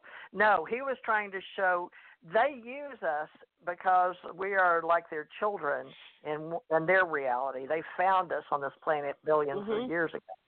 So when they found us here, they weren't the originators, but they are humanoids, such as you and I. And they had the grays. Can you recount that? Can you recount that again? That tale again? Sure. Because I interviewed Tom, and he's long gone now. And we were talking. Sasha and I were talking about this morning. Yeah. So go ahead. Tell us that incident. Okay, Dr. Scott, what Jane is talking about is sort of the deep end of the pool in the Allied Command. There's literally there's a 2-minute video out there, folks. You can find of me talking about the Allied Command. I sent it to Mad today.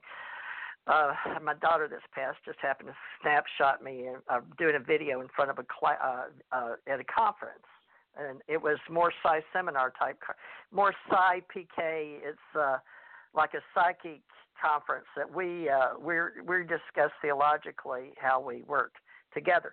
So what Janet's talking about is my husband, when we were like bilocators.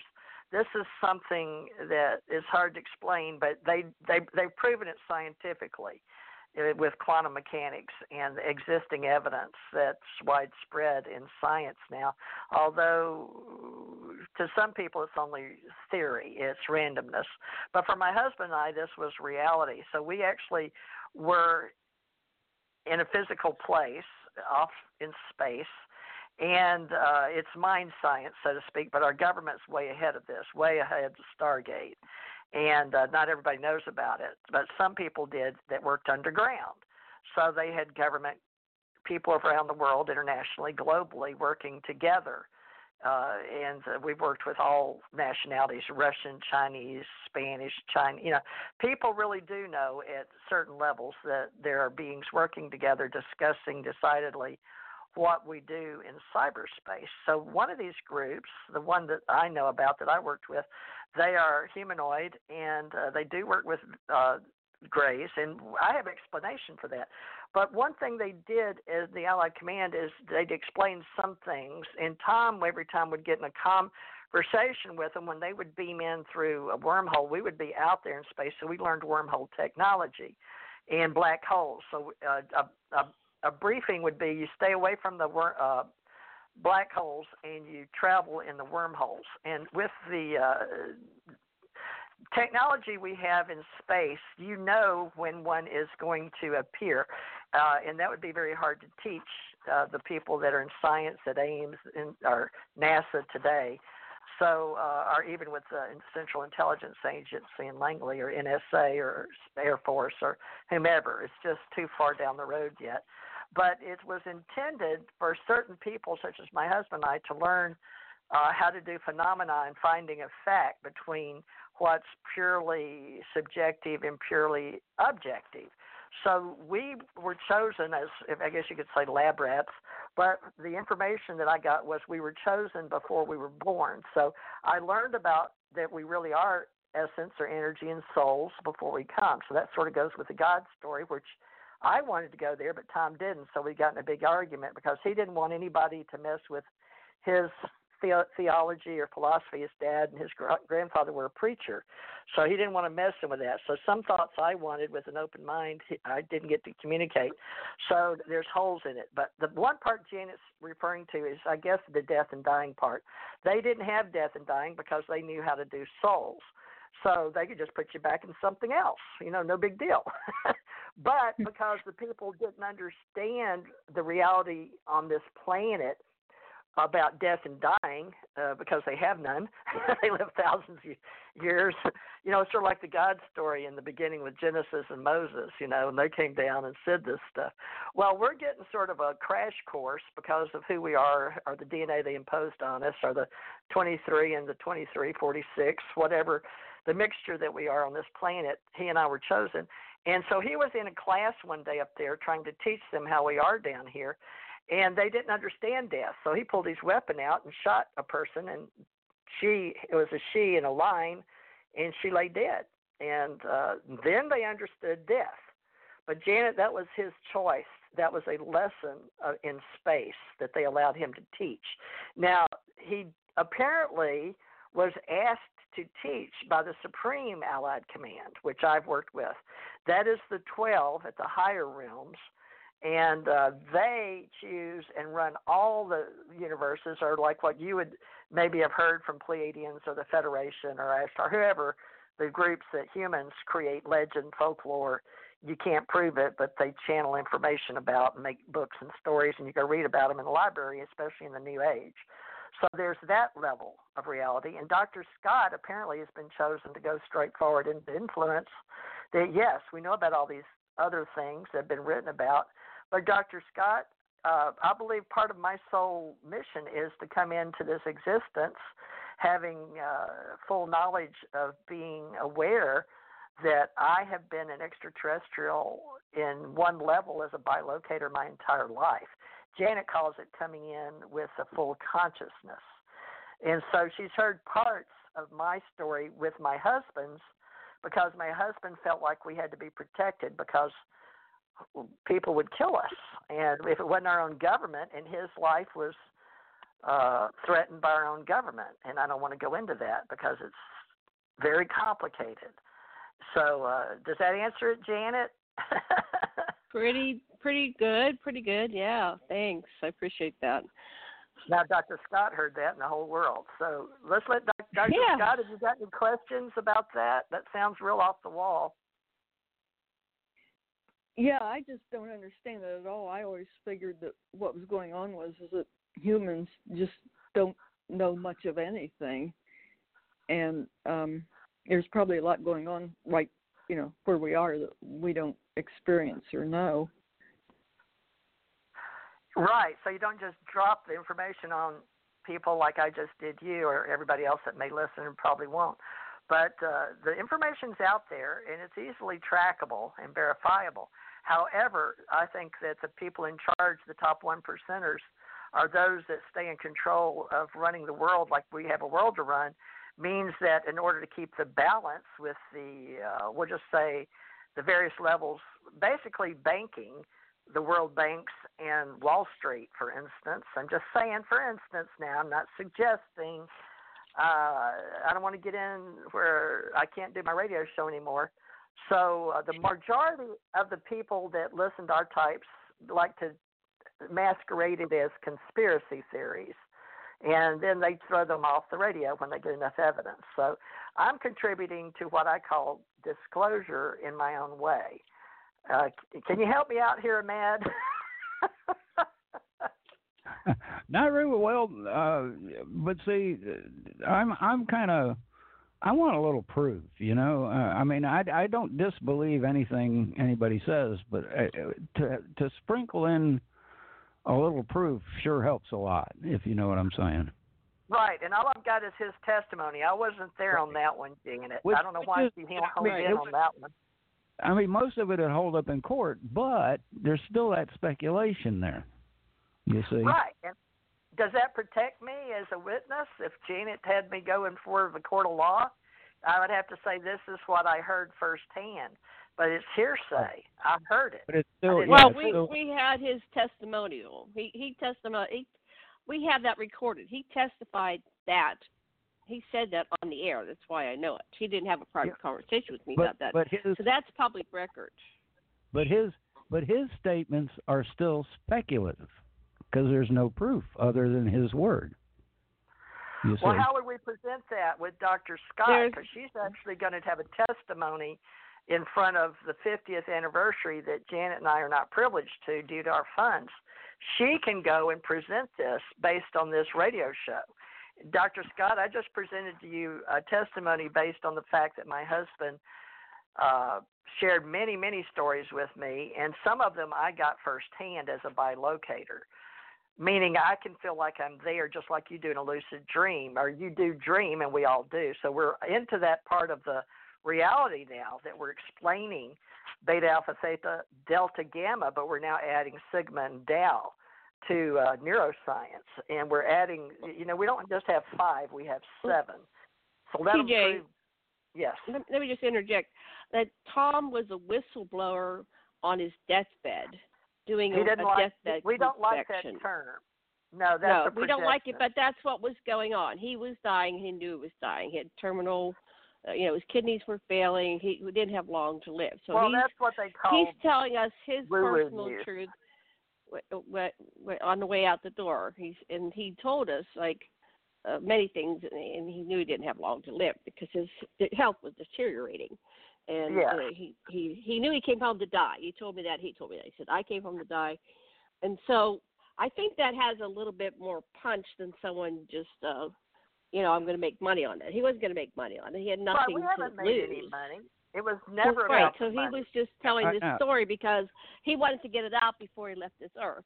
So that makes it a little bit more believable than someone, being sensationalist. But I think that the stories that people tell, whether the truth or lies, tell us something. And I look at everything because, they're making it up. Where are they making it up from? What's going on here? Why are they wasting their time to tell lies, or are they lying? Do they believe it? And what's making them believe it? So reality is an elephant, and we all have a different piece of it. And we're just trying to figure out the elephant, but it's just that's what I was saying way earlier in the show, and I also wasn't saying I just believe that he what he's saying is the truth. What I'm saying is that there's just no evidence. See. Well, what is evidence? Let's look at evidence. What is evidence? Scientific data. So what is scientific data? Can you give us an explanation of what is hardcore scientific data? Well, give us some examples. Dr. Scott. She has a PhD. Okay, Dr. Scott. If he chopped off one of his fingers and brought it back to us, and we can do a scientific analysis on it, then we'd know for sure. Well, he needs a finger. Who compiles the facts? Look at epistemology and understand knowledge and belief are not the same thing. And we've been doing, starting on that, Janet, Ahmad and I did, on epistemology, and actually put that out for the record on LinkedIn and Facebook today about epistemology, just the word alone, the difference in what's knowledge and what's one's truth and fact. So we're starting epistemology estimations, at least, of what we all think as a group. So, Dr. Scott, you understand the difference in epistemology, the difference between knowledge and belief, and what epistemology is. But can you tell us, for the record, at least in your own mind, not, this is just a radio show for educational entertainment, okay? And we have a disclaimer in the beginning that nobody's responsible. The theory of knowledge, especially with regard to its methods and validity and scope, is epistemology. So the epistemology is the investigation of what distinguishes justified belief from opinion. All right, so we all have that. But Dr. Scott, how would you say? I think scientific evidence means your peers can do a study the same as you and prove to their peers that it can be done over and over again. That's the simple version for, armchair philosophers. What say you, Dr. Scott? Well, I think that's what science is founded on, is the controlled experiment where people do the same experiment and get the same results. The trouble is with science is that you don't control the universe. And so when you found everything on controlled experiments, well, there's some things you don't control. And so I think there's a problem with science in that respect. Well, that's a good point, especially with you having a PhD. And, a lot of people believe in all the time they put into the reality they had, that they would go through the educational process and focus and get what we call at least 12 years. And you can correct me on that, Dr. Scott, but how one becomes a PhD. And isn't it funny that they always say it's a PhD is a doctor in philosophy? Is it not, Dr. Scott? Isn't that what the PhD stands for? Yeah, and back when they invented the word PhD, I think it meant philosophy. There's a lot more fields now, and I think they... yeah, go ahead. Well, there's a lot more fields. Yeah, doctorate in discipline, except medicine or sometimes theology. A person holding a doctor of philosophy degree. So that is what PhD is for. It started in philosophy. Now they have PhD, they have MA, MBA, MS, MSW, and PhD. So PhD is actually a doctor of philosophy. That's what it stands for. Now they have a part-time psychology PhD program. I don't know how you'd be a part-time PhD, but a doctor of philosophy. And you just have to look into it. But some people that still, may know a lot on their, and may know more than a PhD. So some people have classroom education and some do not. So some that have expertise in their chosen profession or field will say a PhD stands for piled high deeper. And I actually learned that from Janet Carroll Lesson and had to go ask people. And they said, yeah, that's the redneck term for somebody that's educated. So Janet used a little redneck on me one time. She was telling me when it's a running joke that I hear everywhere, But my husband is very smart. Don't underestimate him. And we also have to look at, what creates our reality. Look at the people, and I'll get the statistics if I Google it, but there are how many billion people that believe in Christianity, and then all the sub-variations on that theme. And then we have all the Muslims, and we have all the Buddhists and everything. So that becomes a reality for these people, atheists, based on belief, and there's nothing scientific about any of it, but it still affects life and existence, and people, die in court over it, right? It's real. It's very real because it's in your face. And if you don't make it real, other people make it real for you. So I don't really follow the scientific method because, I believe in science to a degree, but I believe in, rock and roll. I mean, I believe in so many things. I think belief is what forms it. And so you got to be careful what you believe. But sometimes you believe what you believe just because your mind, body, soul, and experience has created some outcome, like all the information goes into your beingness from your life, and then you come out with a belief, and you operate from that belief. Now, does it serve you? Does it hurt you? You might want to look at your belief systems. You might want to change it. But some people believe what they believe all their lives, and they take it to their grave. And if you talk to them about what's real, their reality is going to be way different than your reality. So what do we do with this? So we're just looking at a field that really is not provable because they're not going to let us cut off the fingers and bring it back with us. And they, people have told us on the shows, I saw that little thingamaboob and I wanted to bring it back with me and I put it in my pocket, but when they returned me, I looked in my pocket and it wasn't there, Well, so they know what you're thinking. And go ahead. Did you get to bring something back? Go ahead. Well, I wasn't saying I didn't believe these particular people's stories. Now, well, we're talking about evidence. Yeah, well, I would love some evidence. I mean, that would just make it rock solid. See, and the one thing I do notice is, it doesn't matter if it's real or not; it's real to them. Yes, and there's strong theoretical debates on this, whether it's spirit or religion or the meaning of life, or just quantum mechanics. Probability of theory and neurons. It's all philosophy. It's all talk. It's all words.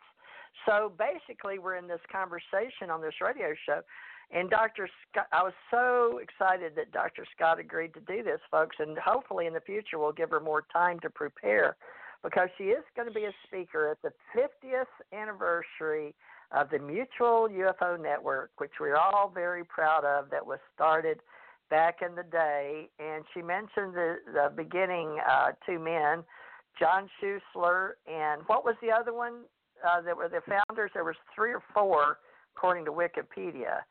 But the Andrews, I'll have to look it up. Yeah. Do you remember? Walt Andrews.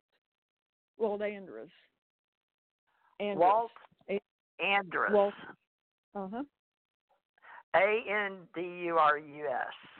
And John Schuessler, Schuessler, and Alan R.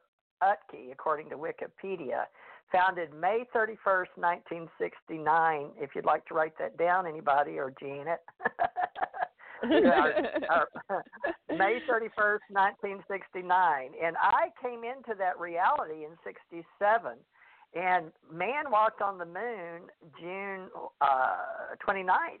Oh, is it tomorrow? Or is it? Yeah, is it? Wait.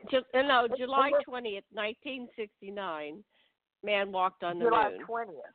Okay, so it's the anniversary. How many? This is the end. This is the year ending 2019. So 69, 79, 89, 99, 2009. The 50th anniversary of the moonwalk, right? Or is it? Yeah. Well, it's the 50th anniversary of the moonwalk on July 9th, 1969. On July 20th, 2019 will be. And that'll be 50 years ago that I met my first husband and I had my first kiss with my first kiss. There you go. Now, we were looking at the moon. We go, hey, they're going to go walking on the moon. We better get home so we can see it. And then he kissed me, and then I ran home. And I saw Dr. Scott, you have history with MUFON. Do you know how many years you paid your dues? Because they used to make us pay annually. Now you can pay weekly or monthly, I think. But do you know how many years you actually paid in back in the day when Stanton Friedman was around? From 69, they told me I couldn't join. What? I paid in every year, I think, since the 1990s. I joined somewhere in the 1990s. Wow.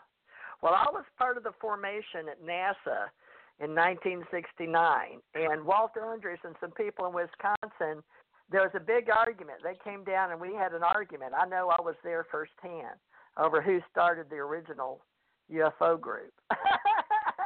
And we've had, and then they came over, one of the gentlemen, I think it was Walt Andrews, and then even when I started writing again in 2007, we talked about the dates that originally started, and we had controversy. So we started getting all that up and putting it on in the internet. And I don't know, it was George Filer, Stanton Friedman, and then people like yourself, back all the way back to Wisconsin. Now, you know Dr. Bruce Maccabee and NICAP, and then that couple, we went all the way back to the Wisconsin and Walt Andrews. I guess he worked with them. You remember the couple in Wisconsin? Do you have any intel on that? What couple? It was this couple that had, let me see if I can put it with. See, you do know about them. Began. Newspaper or something. Tell us what you know, Dr. Scott. Well, the couple I can think of is the Lorenzens, but I thought they were in Arizona. So I must not be thinking of ones. Let's see. Oh, surely I can find this couple because historically, folks, you have to go back. The Curious Case of the Alien Phone, newspaper headlines 47 crash. And then the APRO. APRO. There you go. There you go, Janet. You need to know this. Okay, APRO. there's the couple. APRO. That's them. That's what I'm looking for. APRO, the Aerial Phenomenal Research Organization. Okay. That was a big argument I was a part of back in the day with astronauts at NASA. We were secretive at a house because we couldn't meet at the office. And this gentleman had a huge home with a huge underground library hidden books. And he was helping to donate and work with APRO in Wisconsin. And this gentleman was claiming, so there was 5 or 6 people that were getting together saying that they started the first UFO group. And you'd think it wouldn't be a big deal, but it was the people going to space in NASA. And I bet we can find people like that. And Ken went to some of those back then meetings, I guess you could say. And I believe William Tompkins went to some of those meetings I was in. Of course, I was young, but people didn't know how young I really was. I was very tall. Janet, you've got that picture of what I looked like back then at NASA, the one with the yellow dress and my sisters in front of that Chrysler. Oh, yeah. That was about 1969. Angie's on my hip, and she was 68. And then I had another discussion about UFOs I had to go to in Montauk Point because of the time travel and the Roswell, and were we really doing like Stargate stuff. So that was sick. So we can bring all that together. Dr. Scott, you would be the perfect PhD woman to step forth and learn how there is there's always the truth that we put out there, and there's the truth behind the truth. And some people, this guy that from Grumman said there's 2 sides and then the truth. That was Grumman's famous saying, 2 sides and the truth. And Ken Johnston, who is one of our directors now for the ACO Association, it's for ACO Ascension Center organization I started years ago with Janet and Sasha and Mally, and then since then we've made it Alien Contact Org for ACO, and now with Mad and Ken and Janet too, I guess, and me, Allied Command Organization. So Dr. Scott, I know what you said. There's a story about the Allied Command in space that needs to come out whether people believe it or not. So it's just really hard for me to write because it's my reality. And I think Janet and Mad are going to help me. But Dr. Scott, I'd like to invite you because you're smart about publications and you helped Mutual UFO all those years. So I'm going to invite you in on this story just based on the truth tonight that I told you on the air because that's my truth. I just don't know how. I'm so emotionally. Let me let Ahmad say it. Ahmad, I'm too emotionally attached to my truth, so I need help. Well, yeah, because it's your reality now. When somebody looks at it from the outside, they're able to, like I was telling you with your story, you're telling it in a firsthand experience, but it's hard to make it so other people can relate to it. Yes, because it's touching all my nervous system that's attached to my neural net. And my bilocation body may be somewhere else or in 5 areas. I like to tell people I'm on 5 wavelengths. You know, I think differently than most. So when I have to tune them all into that was the same problem with Bill Tompkins. And they were all trying to help him get his story out there. Before he died. And he wrote this book, Selected by Extraterrestrials. And I love Bill Tompkins. I got to spend some time with him 2 weeks before he died. But his book was kind of disjointed, right? And so we were having a lot of meetings like, how can we get this story out there? Because it's like, it's like your story. It's so phenomenal. We need to get it in a structure that people can understand it. And I don't know what happened. I was at those meetings at MUFON in, I think it was 2017 in July, and I was part of these meetings, and it's here 2 years later. Nothing's happened with Bill Tompkins' story, but Bill Tompkins worked in NASA, and so has it come out, the new book, or what's going on? Janet, I told you that the men would always herd me away from him. I was very, very pretty, and he was very sweet, but he would be hard to focus on Interstellar when a pretty girl was around. And I have not read his book, but I heard he sort of went on that, right? But they had me. Well, there's meeting. some things I want to share off air about that, but I don't want to say that on air about that. Yeah. All right. Well, I met him in a hangar at Dayton, Ohio, and I met him in another hangar.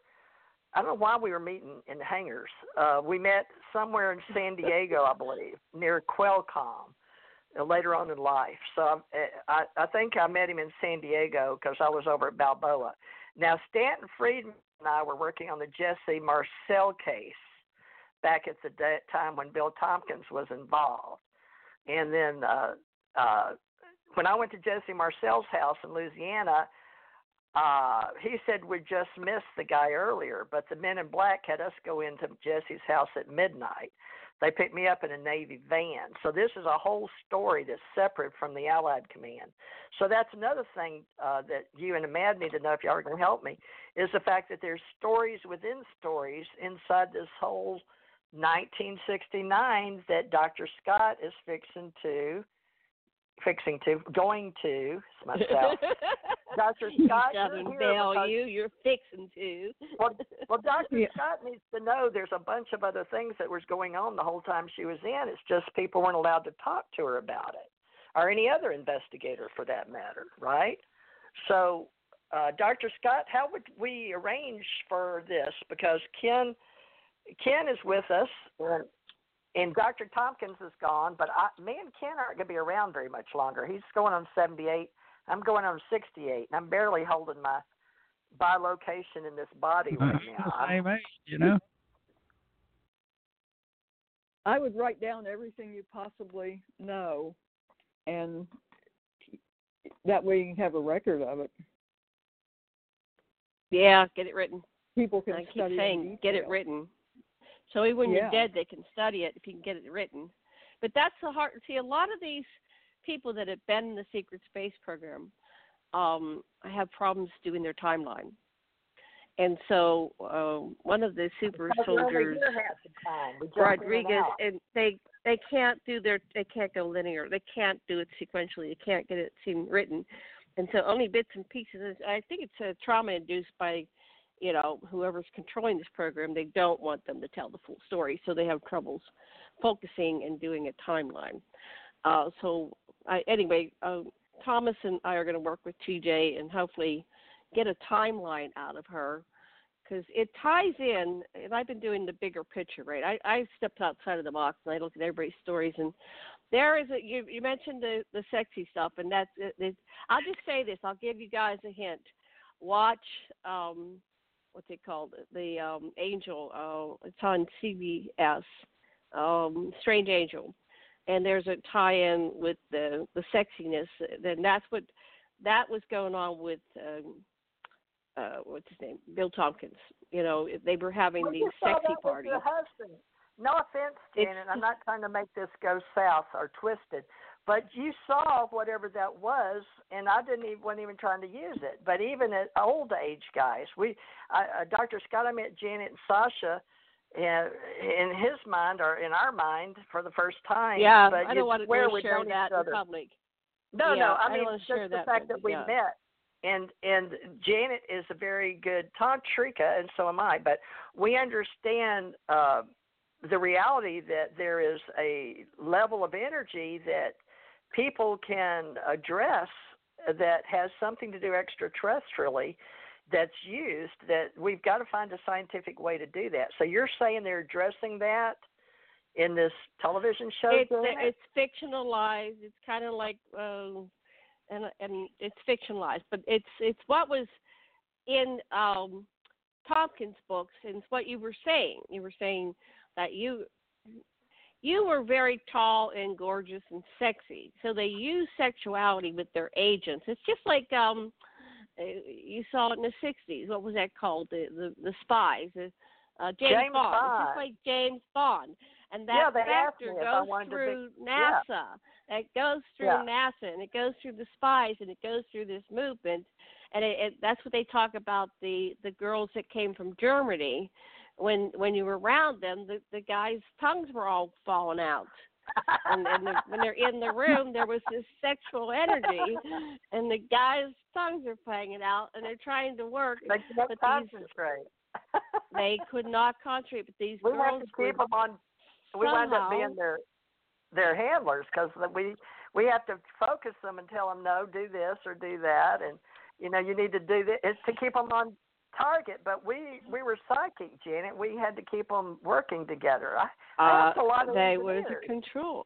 They used sexuality at the Montauk Project, and you can look and see the sexual energy. The Greys are always having humans not only just taking their eggs and sperm, but they have humans copulating with each other on ship.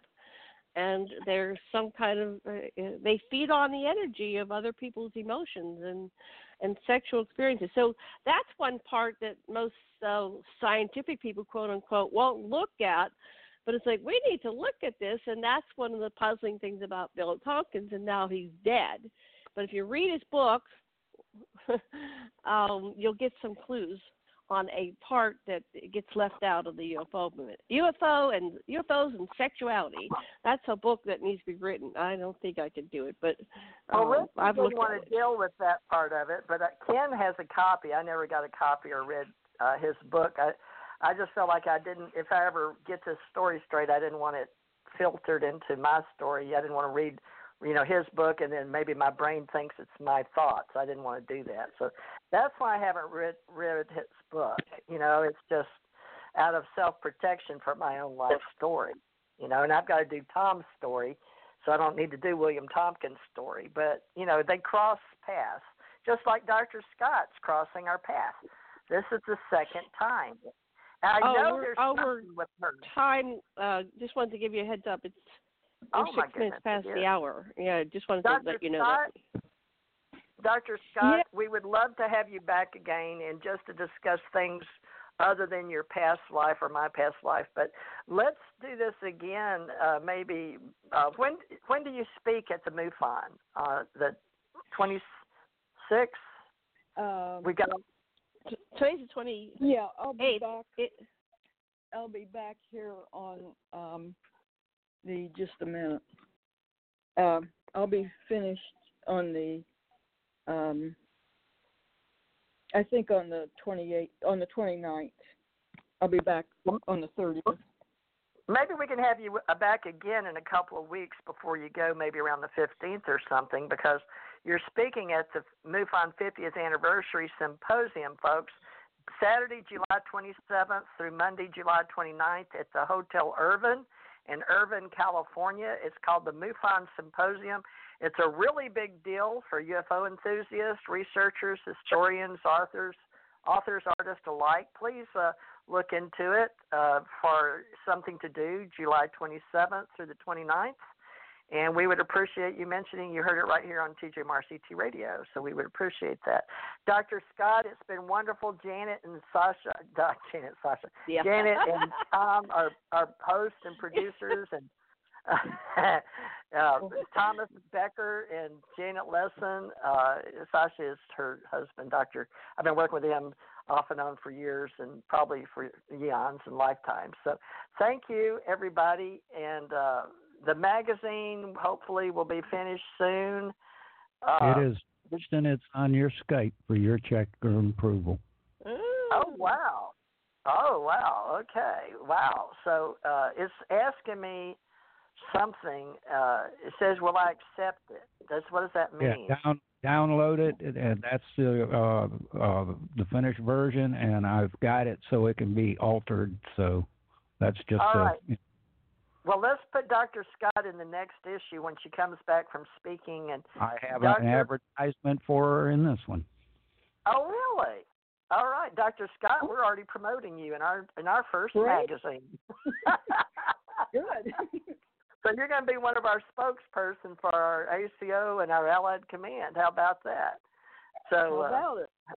Yeah, that's pretty good. Doctor, we'd like to have you back, and thank you so much for your valuable time, and I still want to work with you any way I can. So please put me in your, I would say Rolodex. That's how old I am, folks. I tell people put me in the Rolodex.